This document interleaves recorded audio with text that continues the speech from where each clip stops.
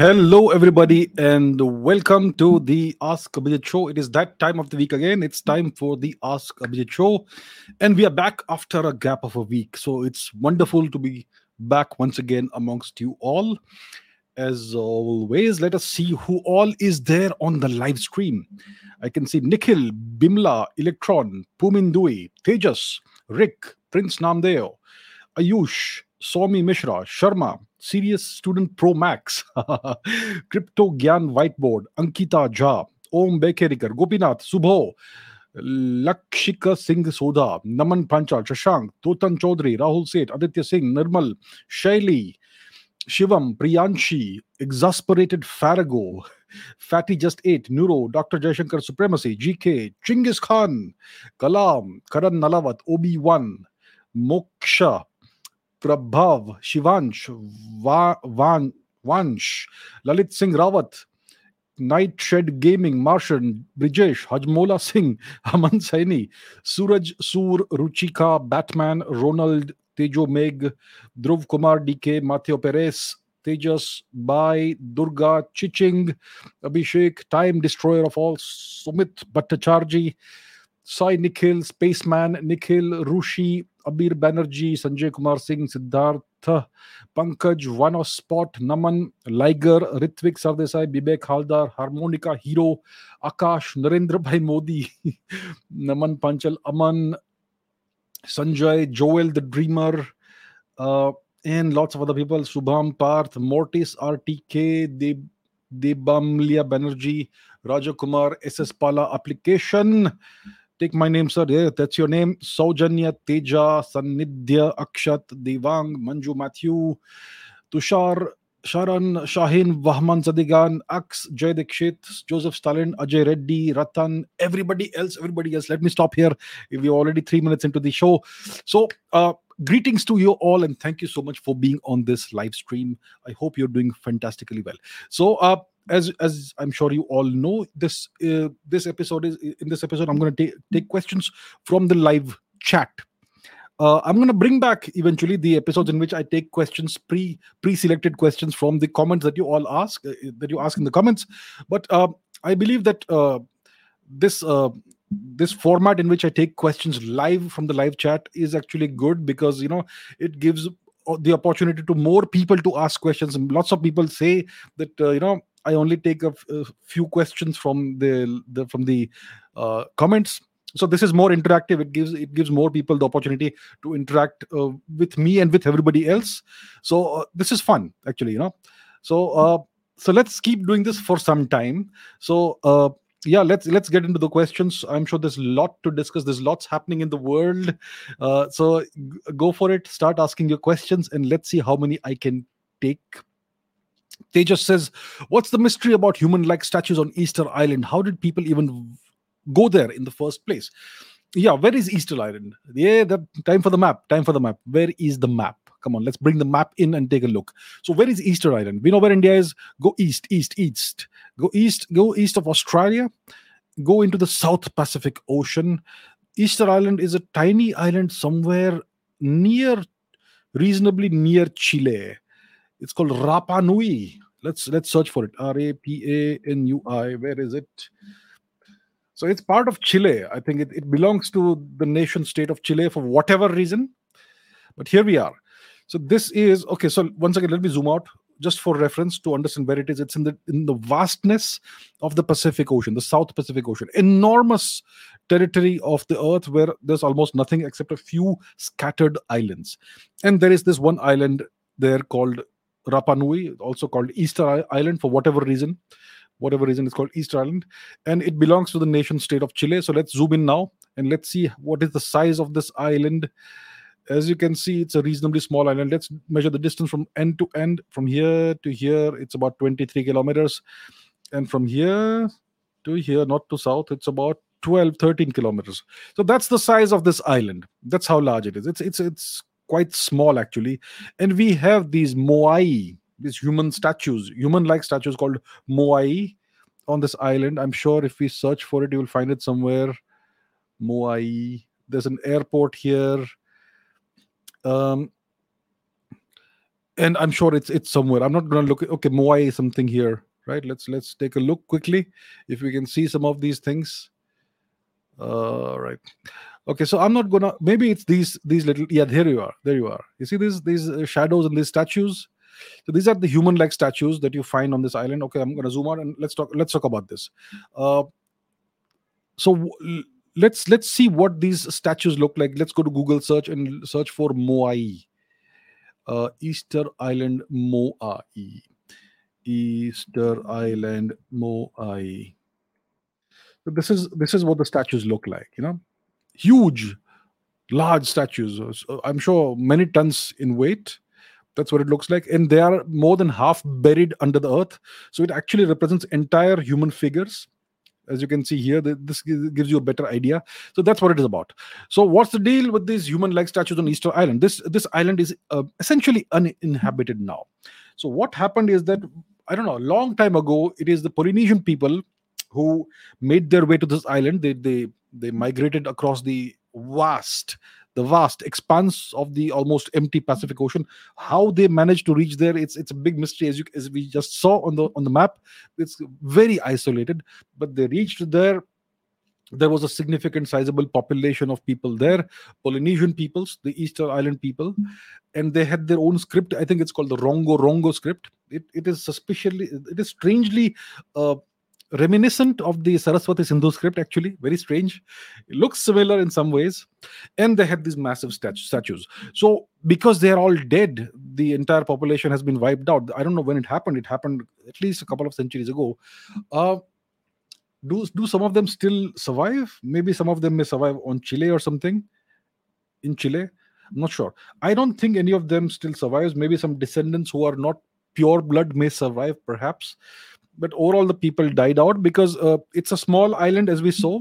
It can only sustain a certain number of people, and eventually these people, they used up all the resources of the island, and there was nothing left, no vegetation, no animals, whatever. And eventually, that caused the collapse of the society and the population there. And eventually the Europeans made their way there, and once Europeans reach somewhere, essentially, nothing survives. The Europeans are, well, historically, we know how they have been. They've wiped out entire continents: North America, South America, Australia. So, what is Easter Island? Uh, so these statues that we see there, the Moai statues, they represent their culture, their belief system, maybe their gods, or their ancestors or great people they wish to worship. We're not quite sure. We're not quite clear. There are theories, obviously. You look it up online. You will find multiple theories of what these statues represent, but nobody has been able to reach any consensus or any definitive conclusion yet, because the original culture no longer exists. It is only they who can tell us what this really represented, and they are gone. So it's still a mystery. Maybe it will remain a mystery. And all this historical research is typically done from a Eurocentric perspective. And when you do things, when you study a non-European culture from a Eurocentric and way Occidentalist perspective, you're gonna mess things up.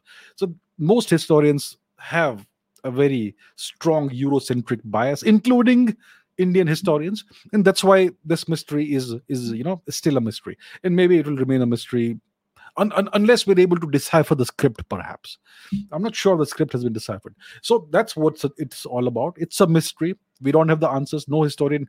Some historians claim to have the answer, but there has to be a proper consensus. And consensus has to be based not on opinions, but on actual evidence and data. So a lot of evidence is missing. The people are no longer there, and that is why it is a mystery. All right, great question to start with. Let us see something else. Let us see other questions. Uh, Aditya Gupta says, please express your views on slowing economic growth, the so-called Hindu rate of growth. So to say, compared to previous quarter, what could be done to reverse this? Listen, I'm not sure if the rate of growth today is slowing down. Hindu rate of growth, I mean, that's the Nehruvian rate of growth. That for the lost decades of India's history after 1947, in which India's economy grew at a measly 2%, 3%, maybe 4% at max per year, because of the socialistic policies imposed by the great, magnificent Mr. Nehru. That was the Nehruvian rate of growth. And it is certain Indian economists and Western economists who coined the term Hindu rate of growth to make fun of Hindus and to, demean India's culture. So when India's economy grows at 2%, 3% of per year, three maybe 4%, that's what you would term as a Nehruvian rate of growth. Now, how do you properly assess the growth of a nation? You don't look at it day by day or week by week or month after month or quarter by quarter. You have to see it over an extended period of time, at least 1 year at a time, right? So this year, India's economy is projected to grow at what percent? Around 6% per year. That's what the IMF or World Bank say. That's okay. That's their projection. That's their projection. And maybe in a year there are 4 quarters. Maybe one quarter the nation may not the economy may not grow very fast. Another quarter it may grow at 13% per year. Something like that happened last year, right? Because of the kickstarting of the economy after the lockdowns of the coronavirus disaster.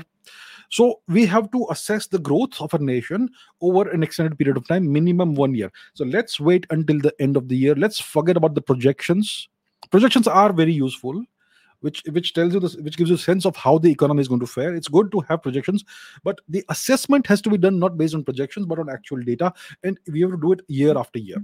And of course, the ones who are running the country need to see it day by day, week by week, month by month, quarter by quarter. But for us, we should take a look at it year after year, 1 year at a time. That gives you a proper, balanced, objective understanding of how the economy is doing. Because there are recalibrations and pivots that are done on a week by week basis based on certain things. New investments come in, certain things don't work well. You have that's like if you're the captain of a ship. So the actual performance of a captain, you don't see it minute by minute or hour after hour. There may be storms, there may be squalls, there may be strong winds. Things happen. So you have to see it over a period of time to actually assess the performance of a captain, how well he or she is uh, captaining and leading. So I would say that let's not get ahead of ourselves. Let's wait until the end of the year and assess on December 31st, or maybe financially, whichever way you want to see it. I think overall the Indian economy is doing very well. India's economy, I would say, is poised for a takeoff. All the infrastructure we have been building over the past 8-9 years, all the reforms we've done, we have the GST. It's old news, obviously, but this is going to be the foundation for the Indian economy taking off. The cashless, the UPI system that's been brought in, and so many other things. I think India's economy is actually poised for a takeoff. The only bright spot in the world currently, and for the sustainable, for the foreseeable future, is going to be India. China is contracting. China's economy is really slowing down. Even if they're projected to grow at 5.6% of whatever for the next year or whatever, as per the IMF and World Bank, I take these projections and statistics with a very large serving of salt. Because the Chinese are well known for putting out doctored, manufactured data. You cannot ever trust their figures and their statistics and their claims. Okay, the Chinese economy is actually doing very poorly right now. The last couple of years, it actually most likely contracted despite whatever figures they've put out. And it's going to only intensify because of the impending demographic disaster that they are. There's no way for them to escape that because of decades of the one child policy. Now it's going to come home to roost. All the fruits of their harvest. So even if they implement a 5-child policy now, it's too late. It's too late. By 2100, their population will be half of what it is now, and the average age will be well into the 60s. The average person in China will be over 60 years old. By 2050, the average Chinese person will be 58 or 57 years old. Can you imagine that? A nation of old people? Who's gonna sit in the tanks? Who's gonna fly the fighter planes? Who's gonna man that enormous navy they're building? Who's going to be in the submarines? All geriatric old people? No, they will find young people to do that. But it significantly decreases the vitality of a nation when everyone's old. I have nothing against old people, but that's simply how it is. So the Chinese have destroyed an entire strata of their population, of their society. You can see it if you see any chart of the Chinese population by age group, you know, 0 to 5, 5 to 10, 10 to 15, 15 to 20, and so on, all the way up to 100. You will see massive sections where, there are gaps that, the Chinese population that grew up during the so-called great leap forward in the cultural revolution, etc. There are big gaps there. India's population curve is very smooth. The Chinese population curve is like messed up. So all these horrible policies that they implemented, they are now showing their effects. So China is not going to do well. The only economy which can surpass the US in maybe by 2060 or 2070 at the latest is India. There's no other economy that can do that, not China for sure. So overall, long term, India's story, this is going to be the Indian century. Let's not look at it quarter upon quarter. That is a very short term way of looking at things. If you want to look at any person's development or any nation's development or any city or state's development, you have to have a reasonably long term perspective. So I think it's going fine. I am not. I've not seen the whatever claims are being made. Apparently, looks like from this comment that economic growth may be slowing, but I am not concerned in the least. I think we are in good hands. Okay. Chirag says, my friends say democracy was found in Greece. But being your viewer, I know it was found in India, Janapada and Mahajanapada. How can I explain the truth to them? So, okay, a good question. Democracy in Greece. So, how do we assess, what was the state of democracy in India and in Greece?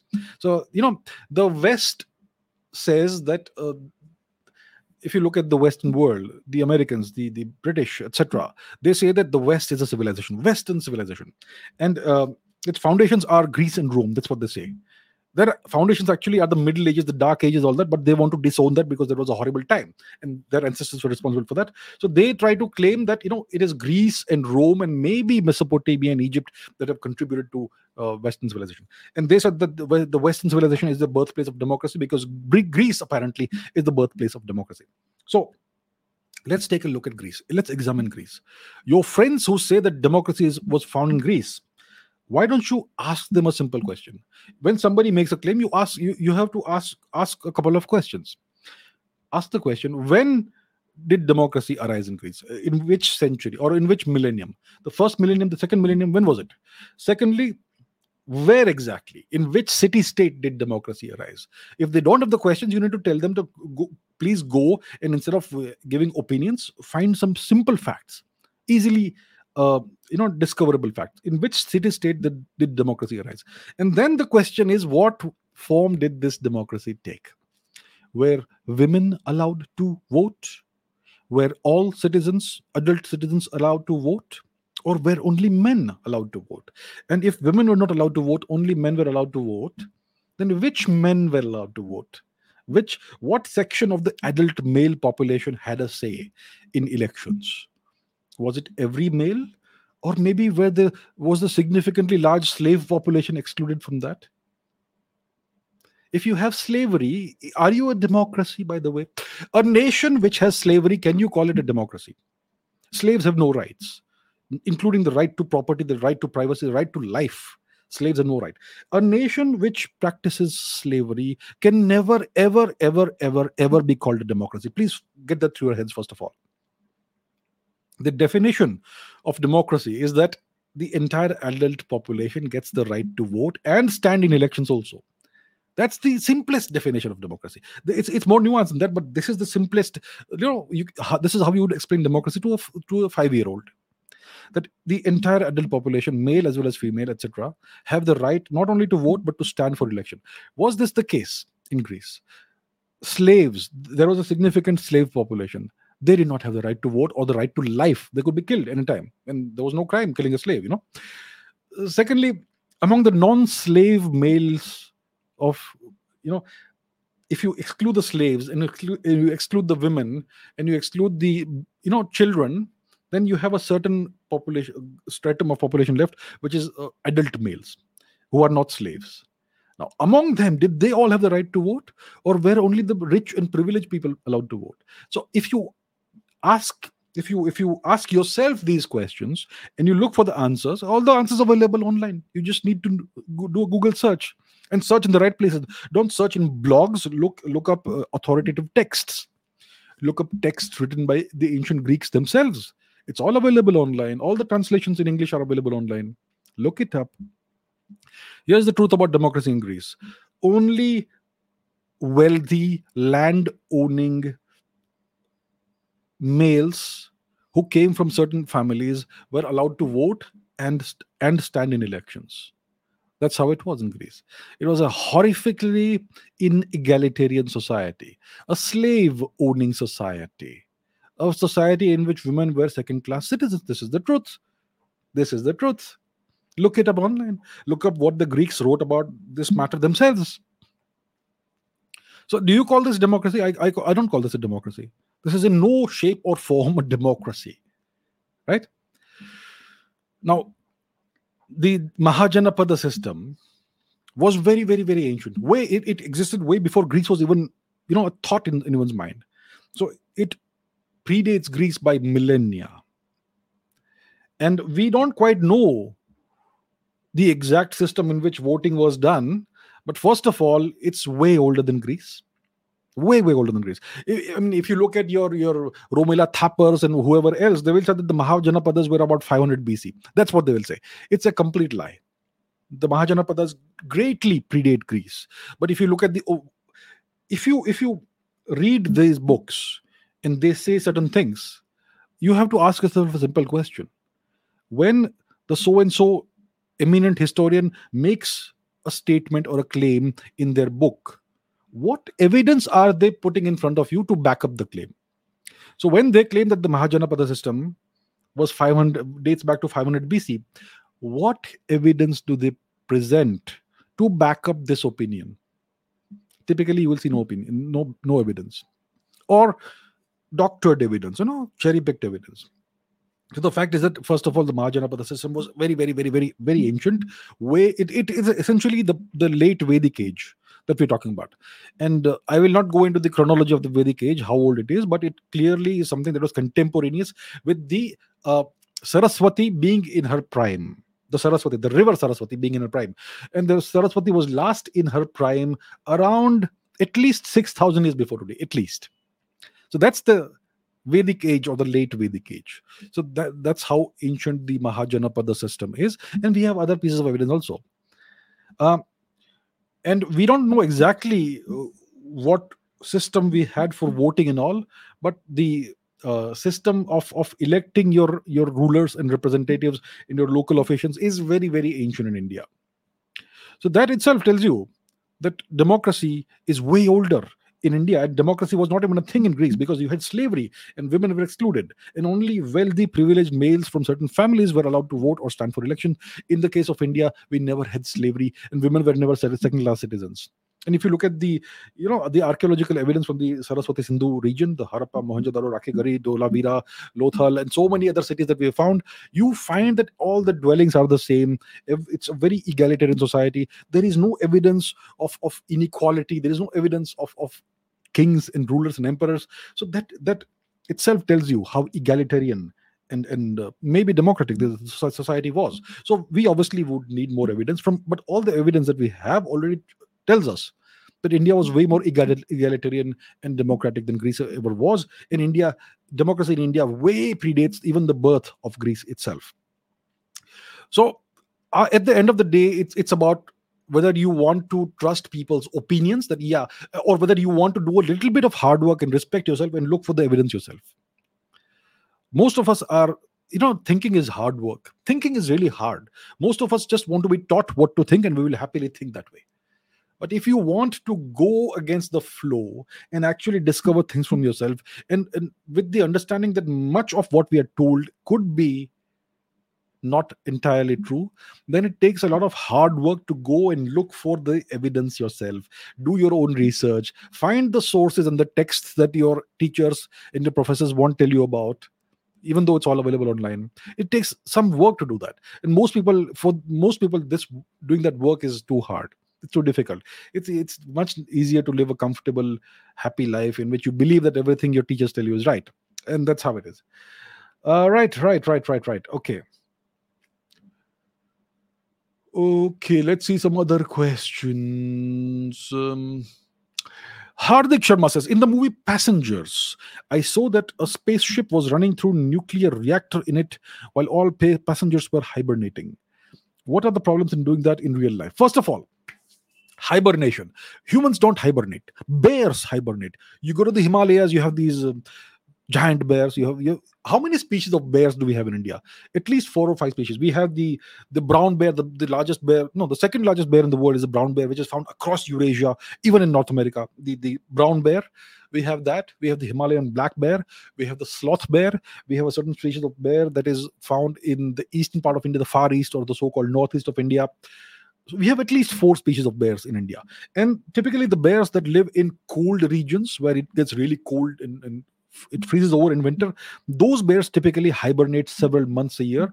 What that means is that they eat a huge amount of food in the summertime, in the springtime, starting from springtime all the way into autumn. And then as it starts getting cold, they find a nice, comfortable, sheltered place to go and sleep in. And then they sleep the entire winter. And to be able to survive the entire winter without eating, they put on a huge amount of weight during the preceding months. Yeah.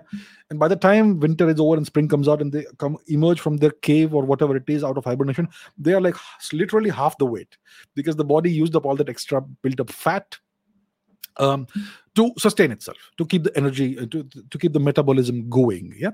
Fat is a wonderful source of energy. So to hibernate means hibernation. The word hibernation comes from the French word is hiver, which means winter. So it's related to that. So it's about spending the winter in a state of suspended animation, not being awake. Sleep several months, 4 or 5 months. To be able to do that, you need significant stores of energy, fuel in the body. Now, human beings, I mean, unless you so if a human being were to hibernate, you would either have to put on a huge amount of fat first, or you would need a system that would keep on injecting energy either in the form of glucose or something else into the body, so that while you're asleep, uh, you the body has enough fuel to keep the metabolism going properly and normally. The second thing is, how does one hibernate? I think one has to rewire some part of the brain to be able to hibernate, because typically human beings sleep 8 hours, between 6 to 8 or 6 to 9 hours a day on average, I would say. Mostly it's around 8 hours, but it's impossible. Even if you try to sleep, let's say 24 hours, I think it's extremely hard to sleep that long. Um, did our ancestors hibernate in the past? I don't know if there is any evidence of that, but we are mammals after all. Bears are also mammals. There are other animals also that hibernate. So it may be possible to rewire the brain, or do something that would induce hibernation in human beings. That's number one. Or secondly, sometimes you have to medically put people in artificial comas to give them the time to recover when they're injured or something, especially when some people get cranial injuries, head injuries, and the cerebellum, whatever, the brain is kind of slightly damaged, slightly swollen. It makes sense to give the person a couple of weeks of rest, put them in an induced coma, so that the brain gets the time to recover. So that is, you could call it in some sense artificial induced hibernation, but it's actually a coma, which is done by giving certain drugs and injecting them into the bloodstream. So first of all, the problem is that I as far as I know, there is no way of inducing hibernation in human beings, as far as I know. The research is being done, has been done, and I'm sure it's still being done. Maybe there could be a breakthrough. Maybe we are close to a breakthrough. Maybe we may already, perhaps, possibly have the technology. I am not aware of it. So number one, the problem is hibernation. The second thing is, a cryo sleep or whatever, you cool the body down to a significant, like 10 degrees below normal or whatever, then your metabolism really slows down. So that is something that could also be done. But these are all untested technologies. You typically don't want to test them on humans, so you will have to experiment with innocent animals, and we know what happens in that. That's a different story. So the first thing is, hibernation is not something that is natural to humans. And I'm not sure if we can, at this point in time, induce hibernation safely and bring human beings out of hibernation safely after, say, a month or 3 months, or maybe 10 years, or whatever it is the journey of the spaceship will last. Nuclear reactor. Spaceships using a nuclear reactor. Well, yeah, you can certainly use a nuclear reactor on a spaceship, either to generate the electricity to sustain, to keep all the systems going. When it comes to nuclear propulsion, it's also possible. Significant amounts of research have been done in the 19, I think, 60s, 70s perhaps, about possibly going to Mars using nuclear propulsion, essentially nuclear explosions. Yeah. It's certainly possible, but once you're out into space and you've achieved the velocity that you wanted to achieve, you don't really need a nuclear propulsion engine going on all the time. You achieve the velocity you want, and then you shut off the engines. You'll keep going. That's Newton's third law of motion, uh, second law, whichever it is. You know, um, third law is action and reaction, opposites. I think it's the second law of motion we're talking about, or the first. Which one? Look it up. So once you achieve your velocity, you cannot keep on going with that velocity in the same direction unless you're acted upon by an external force. So, and I'm sure there are more efficient ways of achieving high velocities. One example, one technology is the solar sail technology, um, or light sail technology, in which you have a large sail, light sail, very thin sail, on which you shine enormous amounts of laser light. Using that, you can accelerate a spacecraft to tremendous velocities, maybe like 10, 20, 30% of the speed of light in about half an hour. So that's enough. So you don't need nuclear propulsion for that, once you have achieved that velocity. But it is certainly possible. Yeah. So the problems in real life, see, first of all, nuclear reactors are reasonably safe, are actually very safe compared to other things. If you design it properly, build it properly, it's going to be very safe. So nuclear reactors are not problematic. So that's fine. The only issue I see in this entire thing is hibernation. I'm not sure it is achievable. It may be, but I'm pretty sure we still don't have the ability to safely induce hibernation, make a person hibernate for a certain amount of time, and then bring that person out of hibernation safely. I don't think it's ever been done. So yeah, that's what I can say. Okay. So Mahesh says, were the people of the Vedic period vegetarian or non-vegetarian? Look, India is enormous, huge subcontinent sized territory. It's a subcontinent. It's not a nation state, little one, enormous. So we had an enormous diversity of people, and in the Vedas we have, for instance, if you see that, the relevant sections for the Ashwamedha Yagna, you at the end of the Ashwamedha Yagna you sacrifice the horse. Yeah, you sacrifice him, and then you eat the flesh of the horse ritualistically, and there's more to it. I'll not go into that. Right. So this was thousands of years ago. There seems to be evidence of people eating meat, and I'm sure lots of people will get offended because I'm saying this right now, because we try to project what we are today into the past, onto our ancestors. You know, it may be right or wrong, but some people say that the past is a different country, it's a different time and different place, and the customs may have been very different.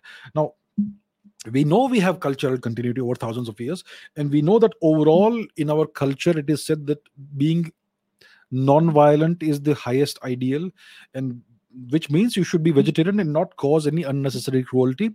But I don't think it was uniformly practiced everywhere.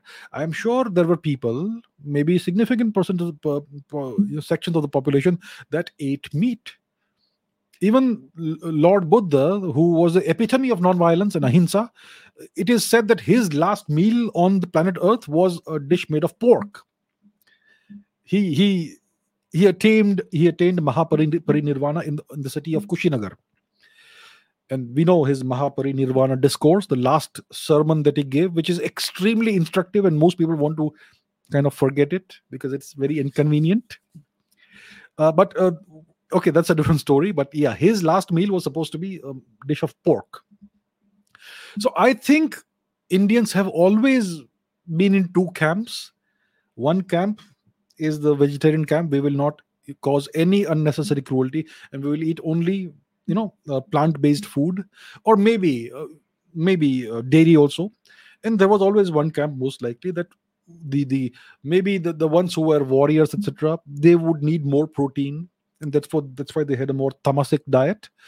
So I can't say for sure, but there are elements in the Vedic texts that do hint at people consuming meat. So don't hate me for this. This is just what I've seen. And let's not get emotional about these things. We may be a certain way today. Doesn't mean that our ancestors were the same way several thousand years ago. Right? Okay. Right. AI. Let's talk about AI and the human brain. Transhumanism. Vikrant says, so your latest episode on TRS. Yes, a very long episode. Wonderful, right? Good fun. I had good fun recording that. So, with Ranveer, always fun talking to him. A question. Neurologists have already mapped the human brain, and thoughts are neurons firing electric signals. Will AI be able to mimic the human brain? Okay, so interesting question. We have mapped the human brain. Uh, Neurologists and physicians and doctors and anatomists have spent countless hours uh, working on cadavers, which is dead human bodies that have been donated for medical science or whatever. Let's not go into how they procure these things. And then, even in the case of Albert Einstein, his brain was removed and it was diced up into cubes, and they are still being studied apparently. And they still haven't been able to decipher what was so special about him. So listen, that itself is a good example. Doctors have preserved Albert Einstein's brain, one of the greatest scientists in the history of humanity. Nobody disputes that. One of the greatest geniuses of all time. His brain has been preserved. It has been diced up. Small cubes have been made, and scientists have been studying these portions of his brain for decades, and they have not been able to decipher or discern or discover what made him special. So we may have mapped the human brain. We know the anatomy of the human brain. We know all the sections. We know what nerves go where. We have the optic nerve that crosses itself behind the eyes. It crosses itself and it goes like that. So it's not this eye goes in this direction, the nerve, and the nerve for this eye goes there. The optic nerves cross over there. There's a conjunction point, and then they go in that direction into the brain. So the eyes actually are an extension of the brain. So we know and we understand the different parts of the brain, and we have a very good idea of how the connections are and what processing happens in which section. We also know that neurons fire, and that's how these trillions of connections are formed, and that's maybe what gives rise to the human mind or consciousness and all that. Yeah. And it's still we don't understand it. We understand next to nothing about the human mind, human thoughts.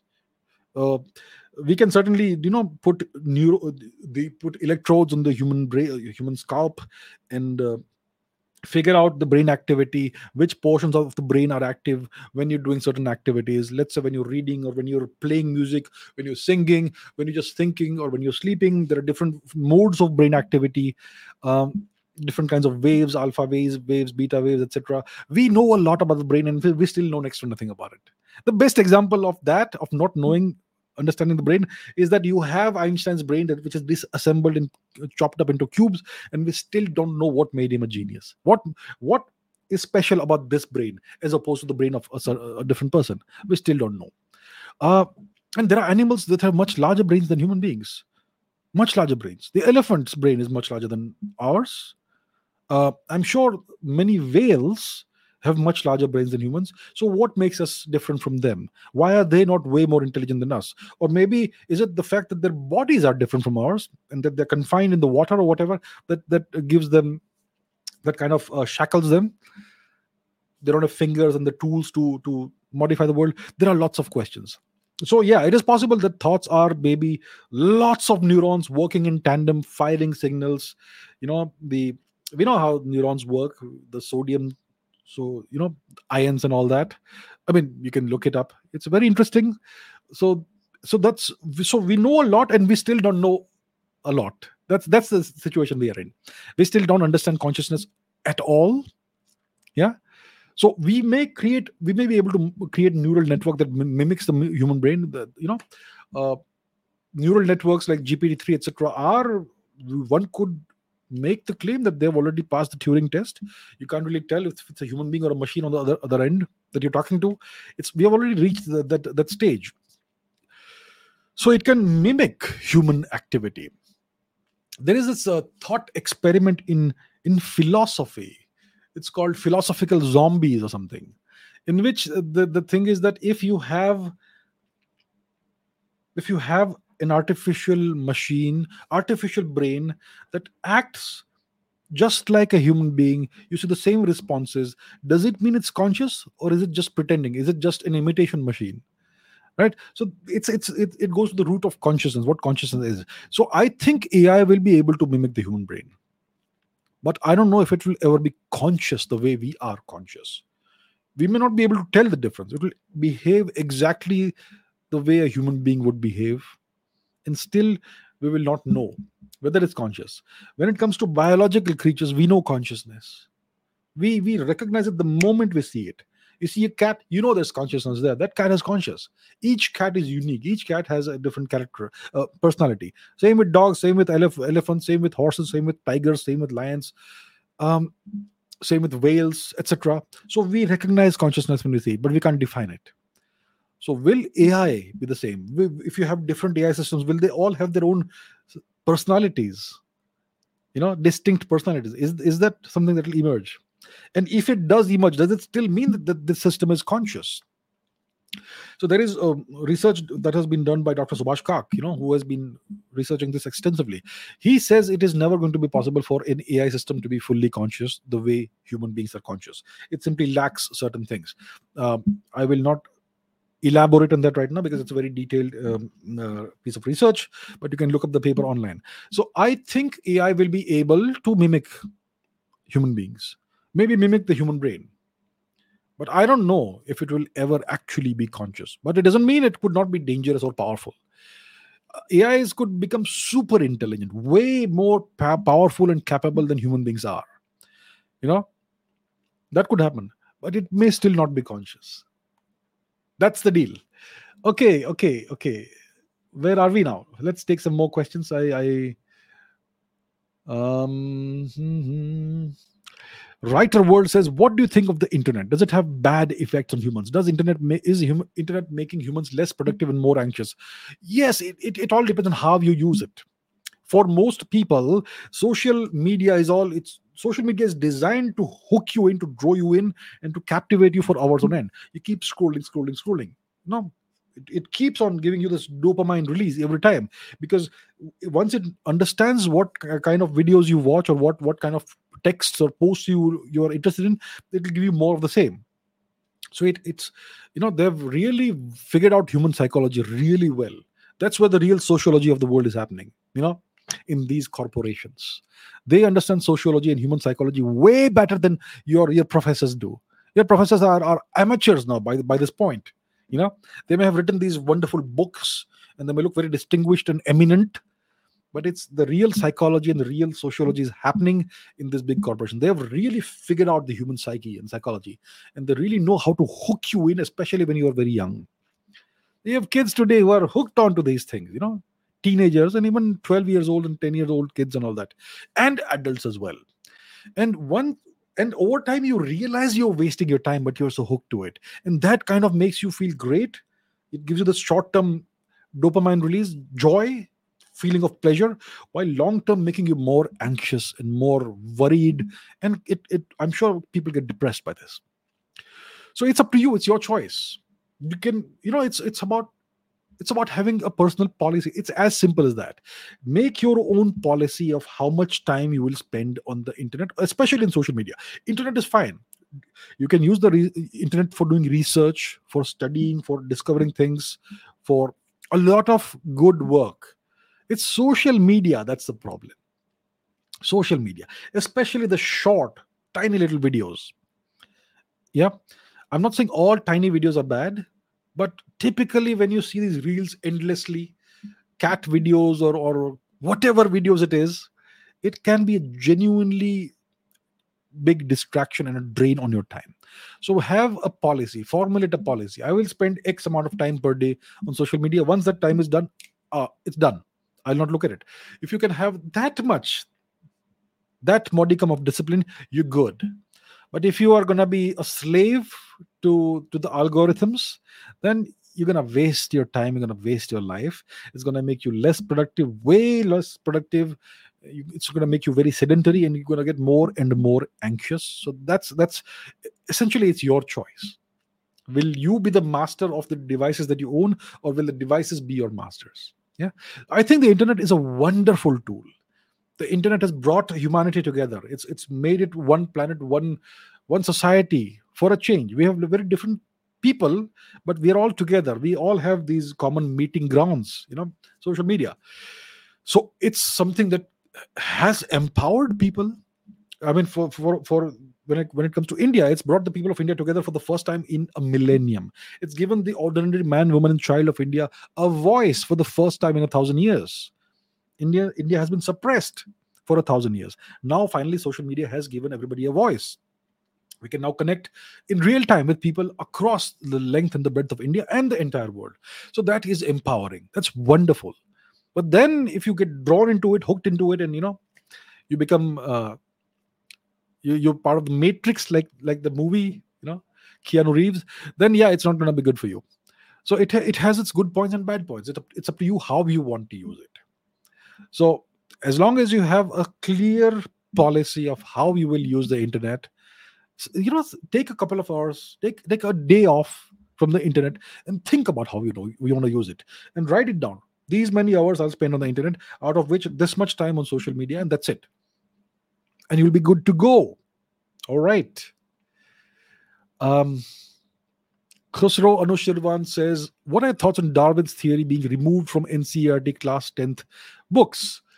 I keep hearing about this. I have not really looked into what they've done or not. Assuming that what the reports are saying is correct and they've removed Darwin's theory of evolution from class 10th books. Well, the question is, have they put it in class 9th books already? Or has it been moved to class 11th? I don't care at what point in time you teach it, as long as you teach it. And it's not Darwin's theory. Maybe some people have an issue with this guy Darwin. It's just evolution. And evolution is a thing. So if you are teaching kids biology, but you don't want to teach evolution, that is problematic. So I don't know whether that is the case. Maybe, possibly, hypothetically, I don't know, but maybe they're teaching it at a different point in time. Then what's wrong with that? The the people in charge of the education system have the right to make certain choices as to when to introduce what concepts in the syllabus, in the curriculum. I'm sure you can teach the theory of evolution to a 10-year-old. I'm sure you can, if you know how to communicate and teach. It's not that hard. So I don't know what's being done. I have not really looked into it. But if it is so, like some people are claiming, that they are completely expunging the curriculum at all levels of the theory of evolution, that would be problematic. But I'm not sure if that is the case. I am a firm, I am very pro science. I'm a scientist, right? I believe that a nation can progress only if we embrace science and technology. But of course, we have to keep it in balance by being rooted in our culture. There is no clash between culture and science and technology. Some people claim it. Those people are, I don't know which polite word you could use for them, but yeah. Some very intelligent people claim that you cannot be culturally grounded while also being scientifically advanced. So you have to choose one or the other. That is an oversimplistic take, I would say. So I think that we have to teach all aspects of science, proven science. We know that evolution is a thing. We see that in the fossil record over millions of years. So this has to be taught. At what level, let them decide. But if it is being completely removed, that would be a problem. That's my view. Okay. Atharva says, I'm a BA Chinese student. Interesting. I read from Cambridge University books. I borrow from the library as they are 12,000 rupees per book for a series of 18. And I read other Western books. Won't they contain biases as they do for India? You read any book that's written by Western authors or Indian authors, you will. It is inevitable that it will contain a Eurocentric or Occidentalist bias. Edward Said called it Orientalism. The way they subtly or sometimes overtly disparage Eastern cultures and portray them as primitive in subtle ways, sometimes overt ways. In the case of China, it's more subtle. In the case of India, it's like complete demonization of everything Indian. Uh, so if you are reading Cambridge University books about China, I can promise you, I can guarantee you, it's going to contain Eurocentric and Occidentalist bias. I think China is a wonderful civilization. It's 3.5 thousand years old, and India and China have had great relations. I think China's civilization is wonderful. There's a great amount of beauty and richness in their culture. One very interesting history as well. And the books that we get to read about China are all written by Westerners. I would like to see a history of China and studies of Chinese culture written by Chinese and translated into maybe English perhaps, but translated by Chinese into English. Then you will know that this is a proper Chinese perspective, because the it is a culture can be represented properly only by people who belong to that culture, not by outsiders who know next to nothing about it. Even if a person has a PhD in Chinese culture and has spent 20 years researching Chinese culture, that person still doesn't understand Chinese culture properly, or Indian culture for that matter. Outsiders will never understand a culture properly. It's only people who are born in that culture that truly understand that culture. So so if you're reading Cambridge University books, it's a guarantee that it will contain biases. Now it's up to you to be alert when you're reading. You can certainly read that. I mean, it's a series of 18 books. Wow, that's a big series. Yeah. uh, so I'm sure there's a lot of good information in there, but you have to be mentally alert when you're reading everything. So yeah, it takes time and practice to reach that level of maturity and alertness where you can tell when somebody is being biased. And to the best way to misrepresent a culture in a book is to make sure that 98% of what you write is accurate, and there's 2% misinformation in there, very subtly mixed in, so you really can't tell. And that's the best, that's the most effective way of misleading people. 98% of what you write has to be accurate, just 2% has to be misinformation, and you mix it in very subtly. So you have to be really alert when you read these books.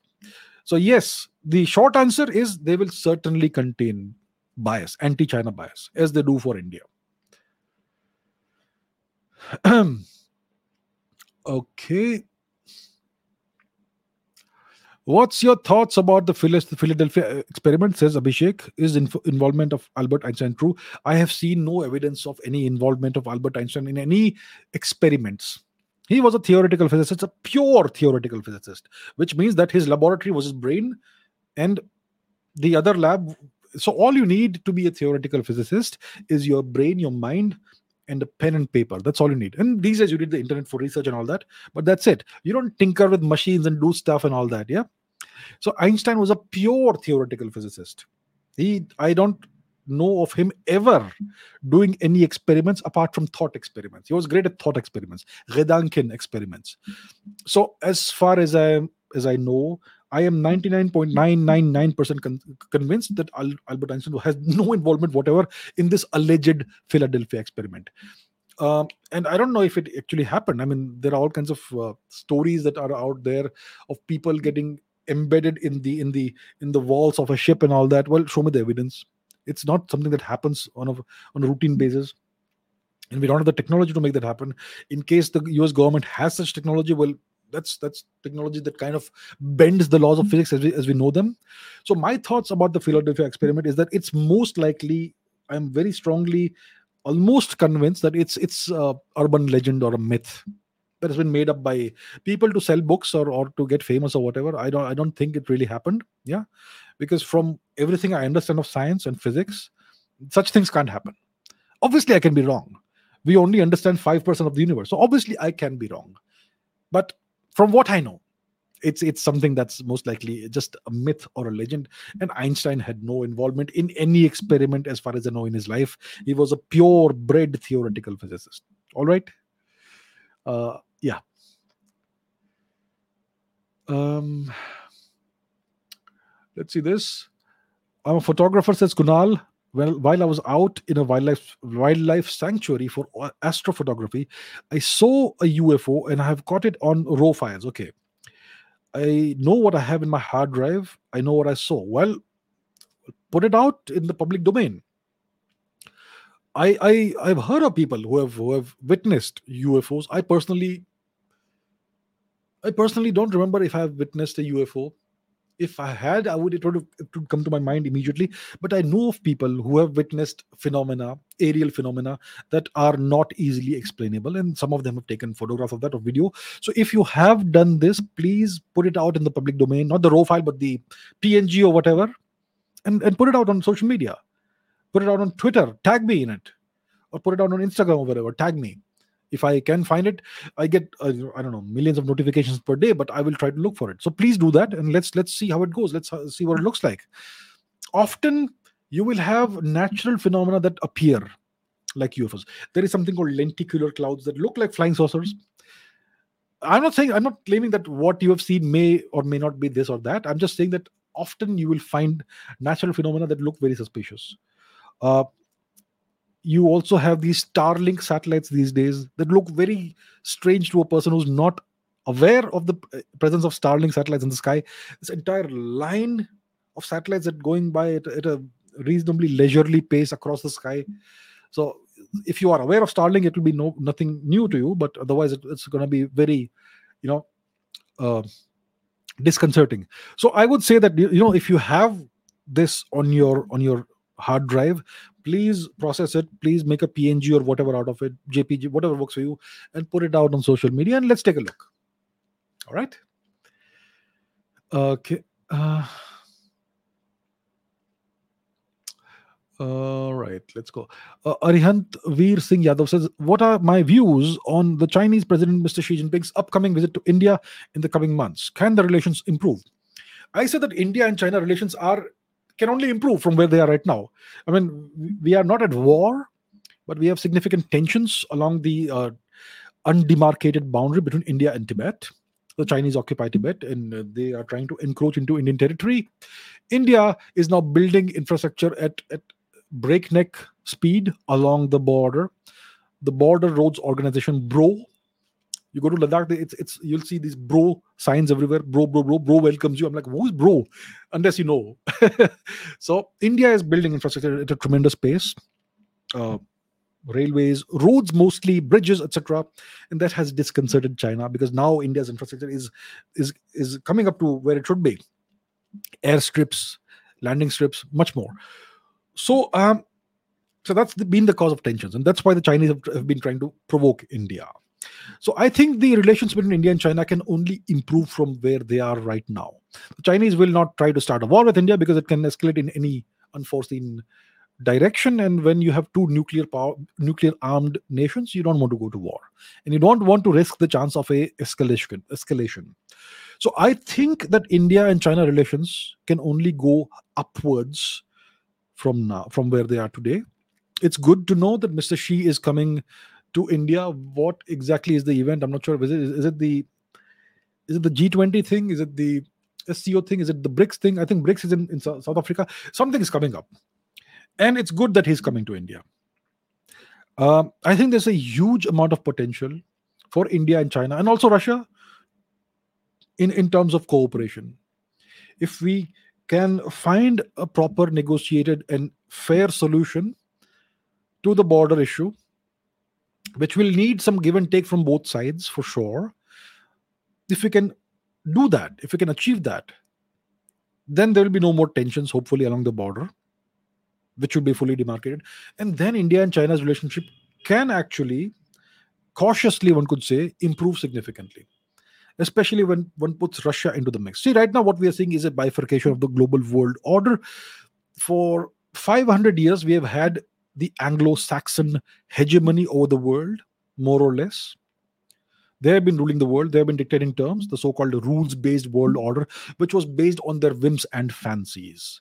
It's been an extremely exploitative system that has served to strengthen and enrich them at the expense of the rest of the world. We may not see it that way, but do you understand how much the Indian rupee has devalued since 1947? There was a time when 1 rupee was roughly equal to $1. What is it now? 80.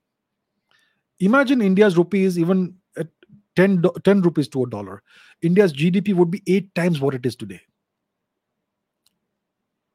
So I think it is a good thing that the world order is realigning significantly, and it can happen only if the three large great powers can cooperate: India and Russia and China. And if one is out of this mix, it's not gonna work. If they really want to create a new and more fair and equitable world order, and to finally put an end to the Anglo-Saxon hegemony over the world. For that, these three great powers have no option but to work together. So I think the weakest link in this grouping in BRICS is China, because of their hegemonic and expansionist and imperialistic policies. And I think it's time for China to wake up and smell the coffee of how things are going. It's very clear now that this is going to be the Indian century. Most Indians will not agree with me because they look around and they see, oh, kuch nahi ho raha hai. Wait until 2030 and see where India is. So the Chinese are not stupid. They will know how things are going and in what direction the world is going. They will obviously keep on working towards making their nation more powerful. Why not? They have the right to do it. I have nothing against that.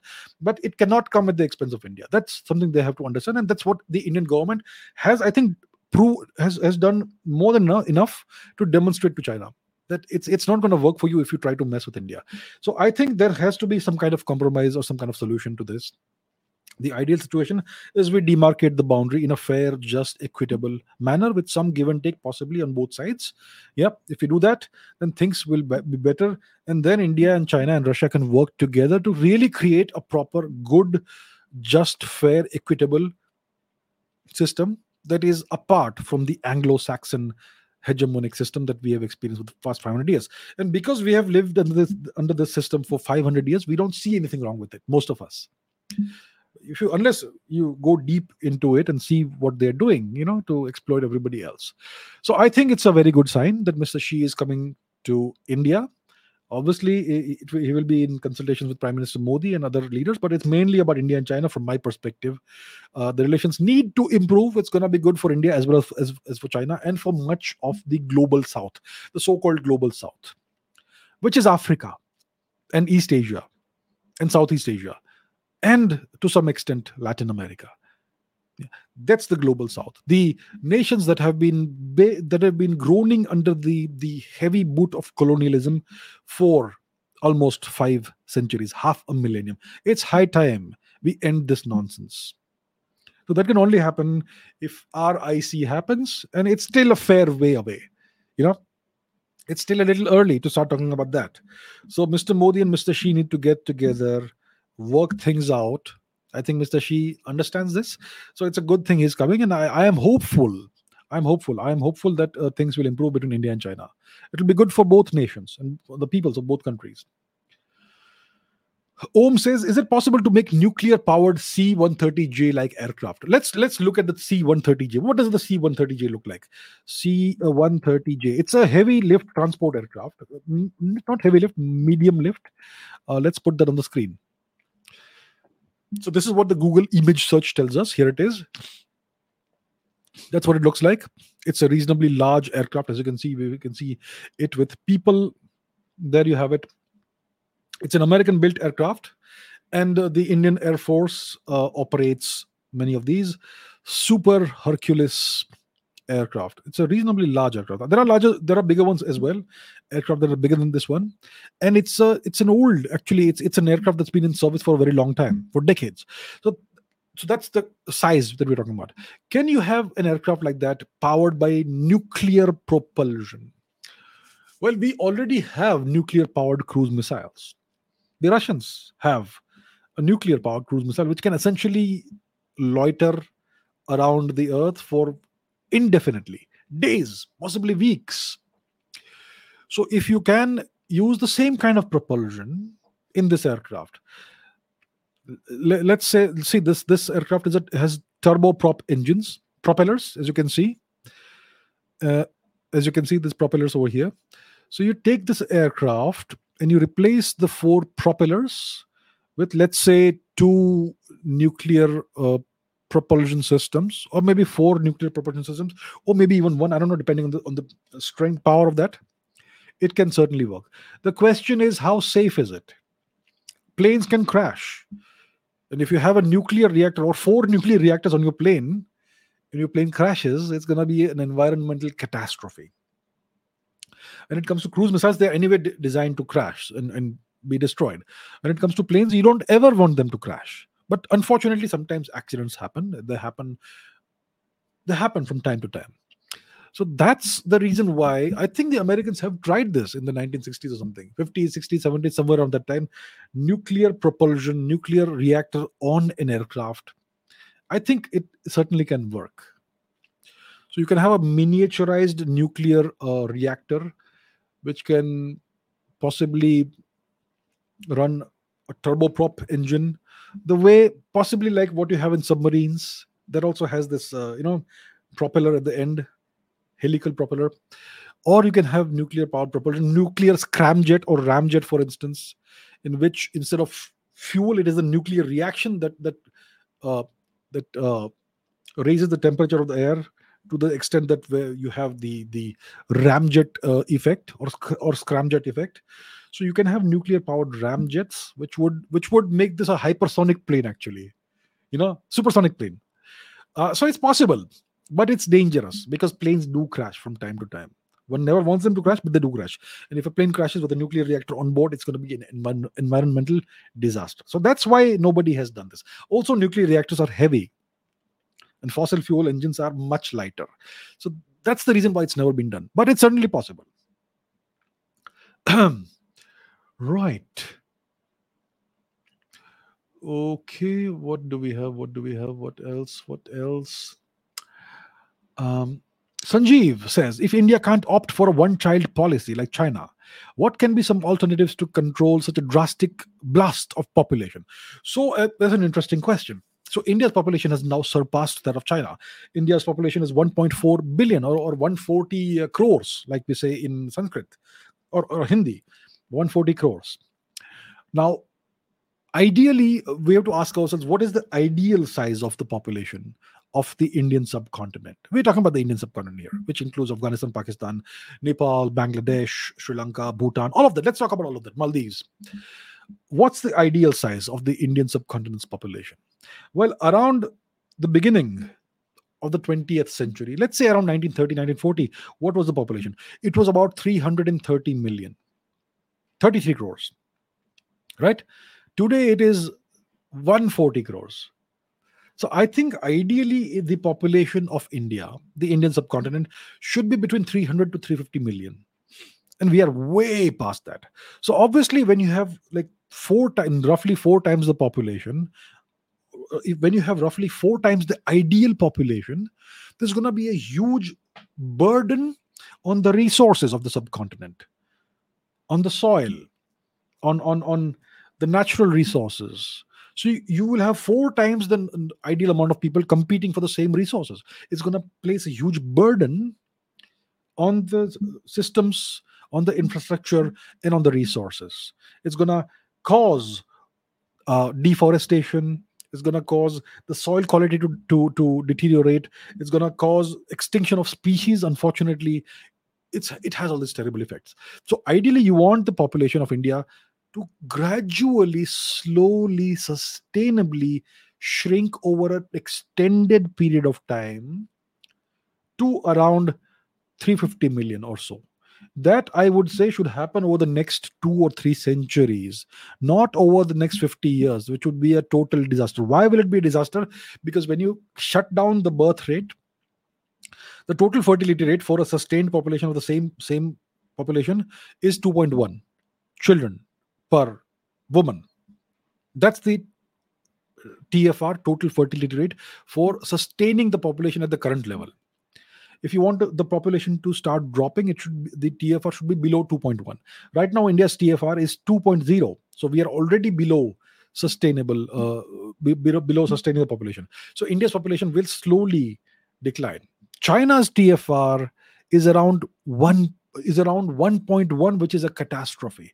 And when your population starts declining and the birth rate decreases, you know what happens? The average age of the population starts rising. And soon China's population by 2050 is going to be, the average age will be 57 or 58. When your average human being is 58 years old, What vitality will your nation have? Ask yourselves this.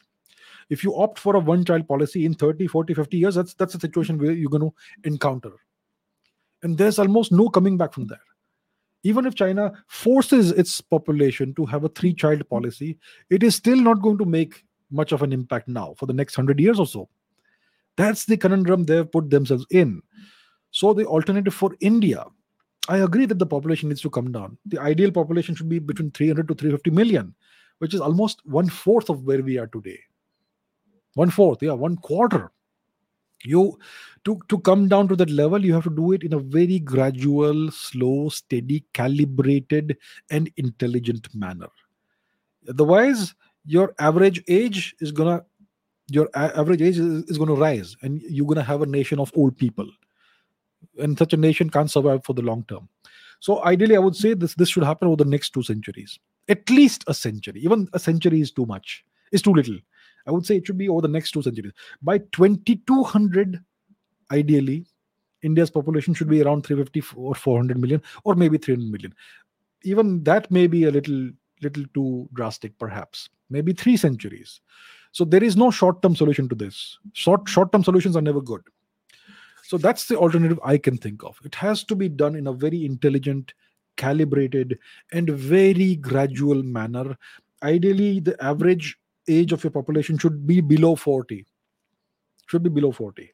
So by 2050, India's average age is going to be about 37 or 38. Ideally, you want it to be in the early 30s or even late 20s. That's a strong, vital young population. That's how you want to be. You don't want everyone to be old. So that's what I would say should happen. A one child policy is terrible. Maybe a two child policy for a start. Maybe a two child policy. And I'm sure there'll be lots of protests if you do that. But well, okay. Tejas says, "Is the Sphinx older than the pyramids? How can that be?" Let's look at the Sphinx. Sphinx. The Sphinx is this figure, right? This lion human figure. Uh, the Sphinx. Let's put it on the screen. It's this. It's a lion with the face of a human being. It's and no one really knows what its age is. If you look at it, you can see that it has suffered enormous amounts of erosion. The sands of time have eroded the structure away. Look at the face; it's damaged. It's not damaged because of erosion. It's damaged because of Napoleon's troops, who used the Sphinx face for target practice for their cannons. That's why the face is damaged. But if you look at this, you can see. If you look at the body of the Sphinx, you can see the kind of erosion you see on the kind of geological erosion you see on mountain sides, for instance in the Western Ghats in India, which are some of the oldest mountains in the world. So clearly this is a very ancient structure.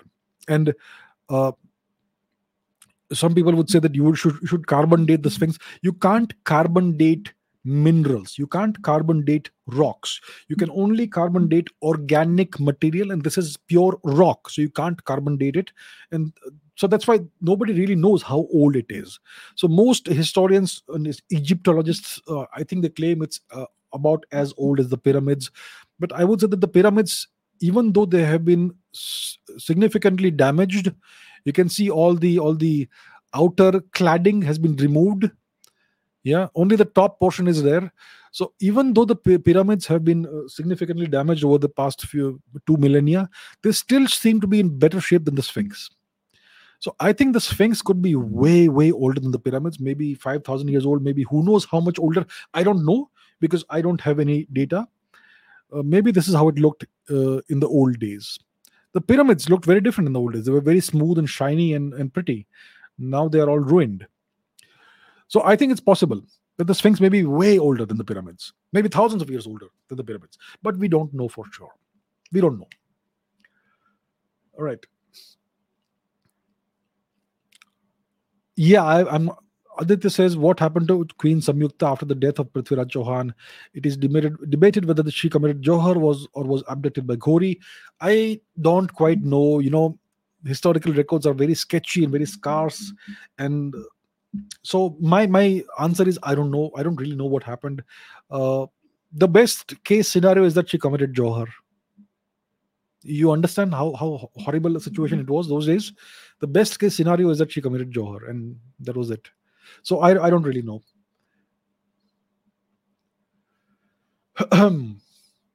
Okay.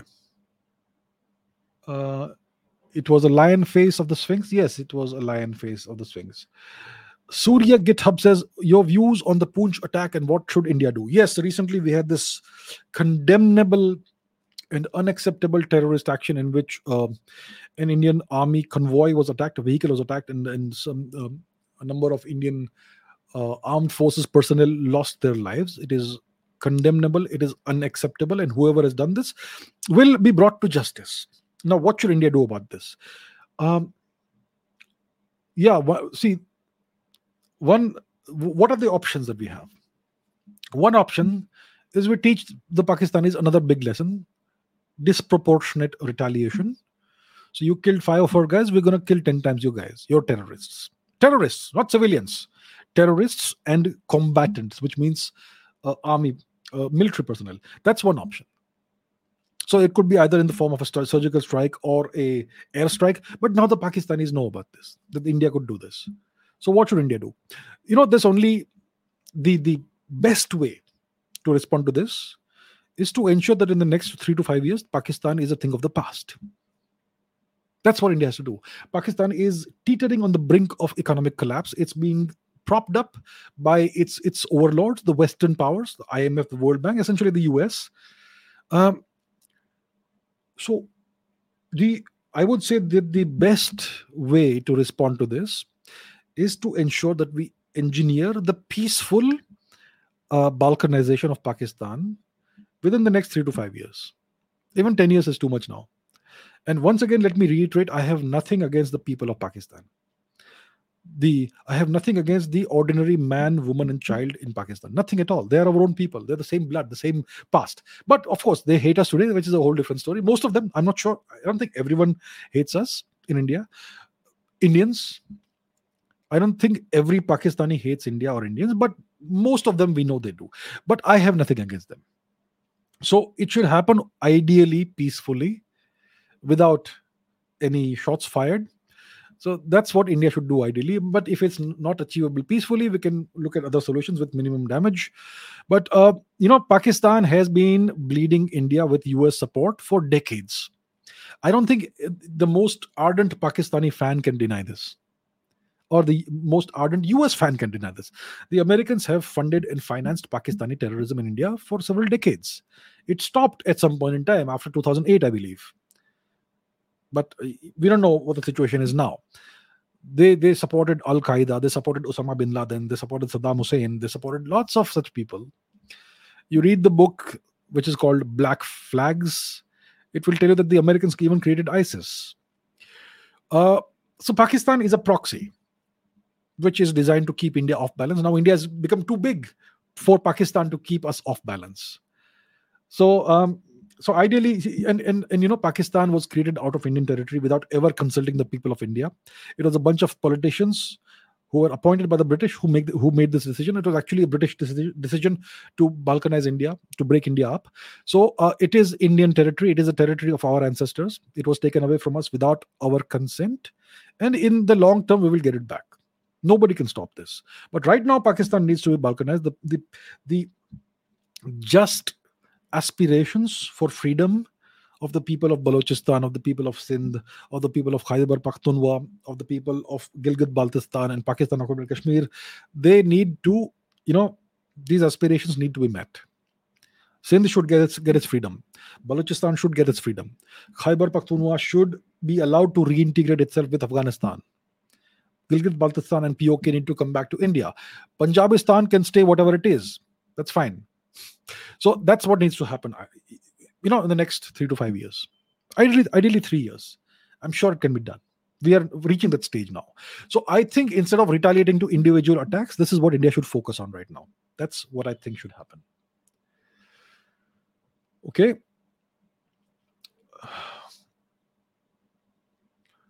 Ujjwal says, please talk about current relations between India and Israel. See, we have to understand what Israel is. Let's go to the screen because we're talking about another nation. So we need to I'm sure most of us know where Israel is, but just in case some of us don't, I'm going to put that on the map because, as you know, I love the map. Where's the map? Here is the map. So, Israel, we know where India is, go westwards. We move through the temporary nation, then Afghanistan, then Persia, and then we move into the Middle East, Iraq, Syria, Jordan, and then we have Israel. Israel over here, which is west of Jordan, north of Egypt and the Sinai region. So this is Israel. So relations. So Israel is an outlier in the Middle East. It's maybe the only non-Muslim nation there today. Lebanon used to be a Christian nation, but it is not so anymore because of demographic re-engineering, which happened in the second half of the 20th century. So Israel is a Jewish nation, mostly Jewish. The majority is Jewish. It's an outlier in the Middle East because all other nations are Islamic nations, Muslim nations, including Turkey, which is like some of it is in Europe. And Israel has survived lots of very hairy situations, multiple wars, and it has survived because it has. See, first of all, the people of Israel are very resilient. They are very resourceful, etc. But it would not have survived without the support of the United States. So you could consider Israel to be essentially, in some ways, a proxy of the US in the Middle East region. Uh, Now, the relationship between India and much of the Middle East is excellent today. When it comes to Saudi Arabia, India-Saudi Arabia relations are excellent today. India-UAE relations are excellent. India-Oman relations are excellent. It's very surprising, but it's the case. India has extremely good relations with these nations. When it comes to Iran, also, we have a very good understanding with them.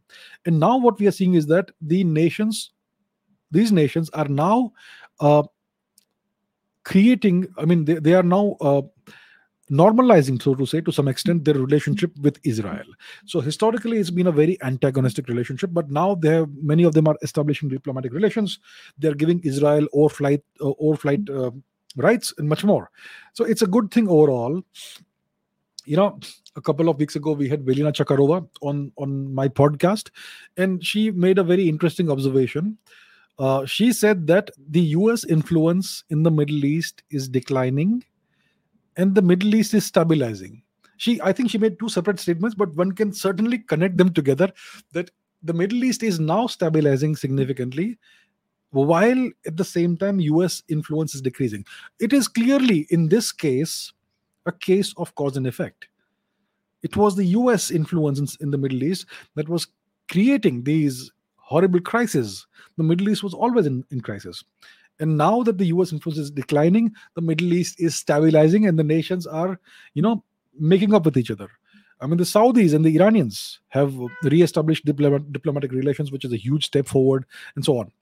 So India and Israel, for the longest time, we had a covert relationship, not an overt relationship. I don't think India even recognized Israel as an established diplomatic relations until sometime in the 90s. And the first time an Indian leader visited Israel was in the 2010s when Mr. Modi made his first trip to Israel. But overall, India and Israel have a lot in common, not culturally, but geopolitically. Our interests align to a significant extent. India wants peace in the Middle East. India wants excellent relations with all the nations in the Middle East, especially those that matter. Israel certainly matters. So I think India and Israel have an excellent relationship. The relationship has really taken off after the advent of Mr. Modi as the Prime Minister of India. And Mr. Modi shares an excellent relationship with Prime Minister Netanyahu of Israel. The Israeli political system is very unstable. Governments come and fall. You have coalitions. And right now there is, this not weird, but expected activity happening in Israel. Mr. Netanyahu was trying to reform the judicial system and make it more pro-people and more in the control of the people. And as expected, there was almost like a color revolution situation that happened overnight out of thin air. And I don't think it's very hard to see where it came from, who was trying to engineer that. So I think we should support Mr. Netanyahu. India and Israel, if we work together, there's a lot we can achieve together. So The relations between India and Israel overall are excellent, and even if some other prime minister comes into the picture in Israel, the relations will still remain excellent because it's a logic of strategy. India and Israel have a lot. Uh, the national interests converge and align to a significant to a significant extent. Culturally, we are very different. India and Israel have almost nothing in common when it comes to culture, but that doesn't matter. It's the it's the alignment and convergence of interests geopolitically that really matters in the context of the relationship between the two nations. Okay. Jitendra says my top five World War movies. My top five World War movies. I can think of a movie made in the 1960s or something called The Longest Day. That was a good movie. Lots of prominent actors from the time. I can think of Saving Private Ryan, which was a very graphic portrayal of the Normandy invasion, the D-Day, beaches of Normandy. It starts by putting you in media res, in middle of the action.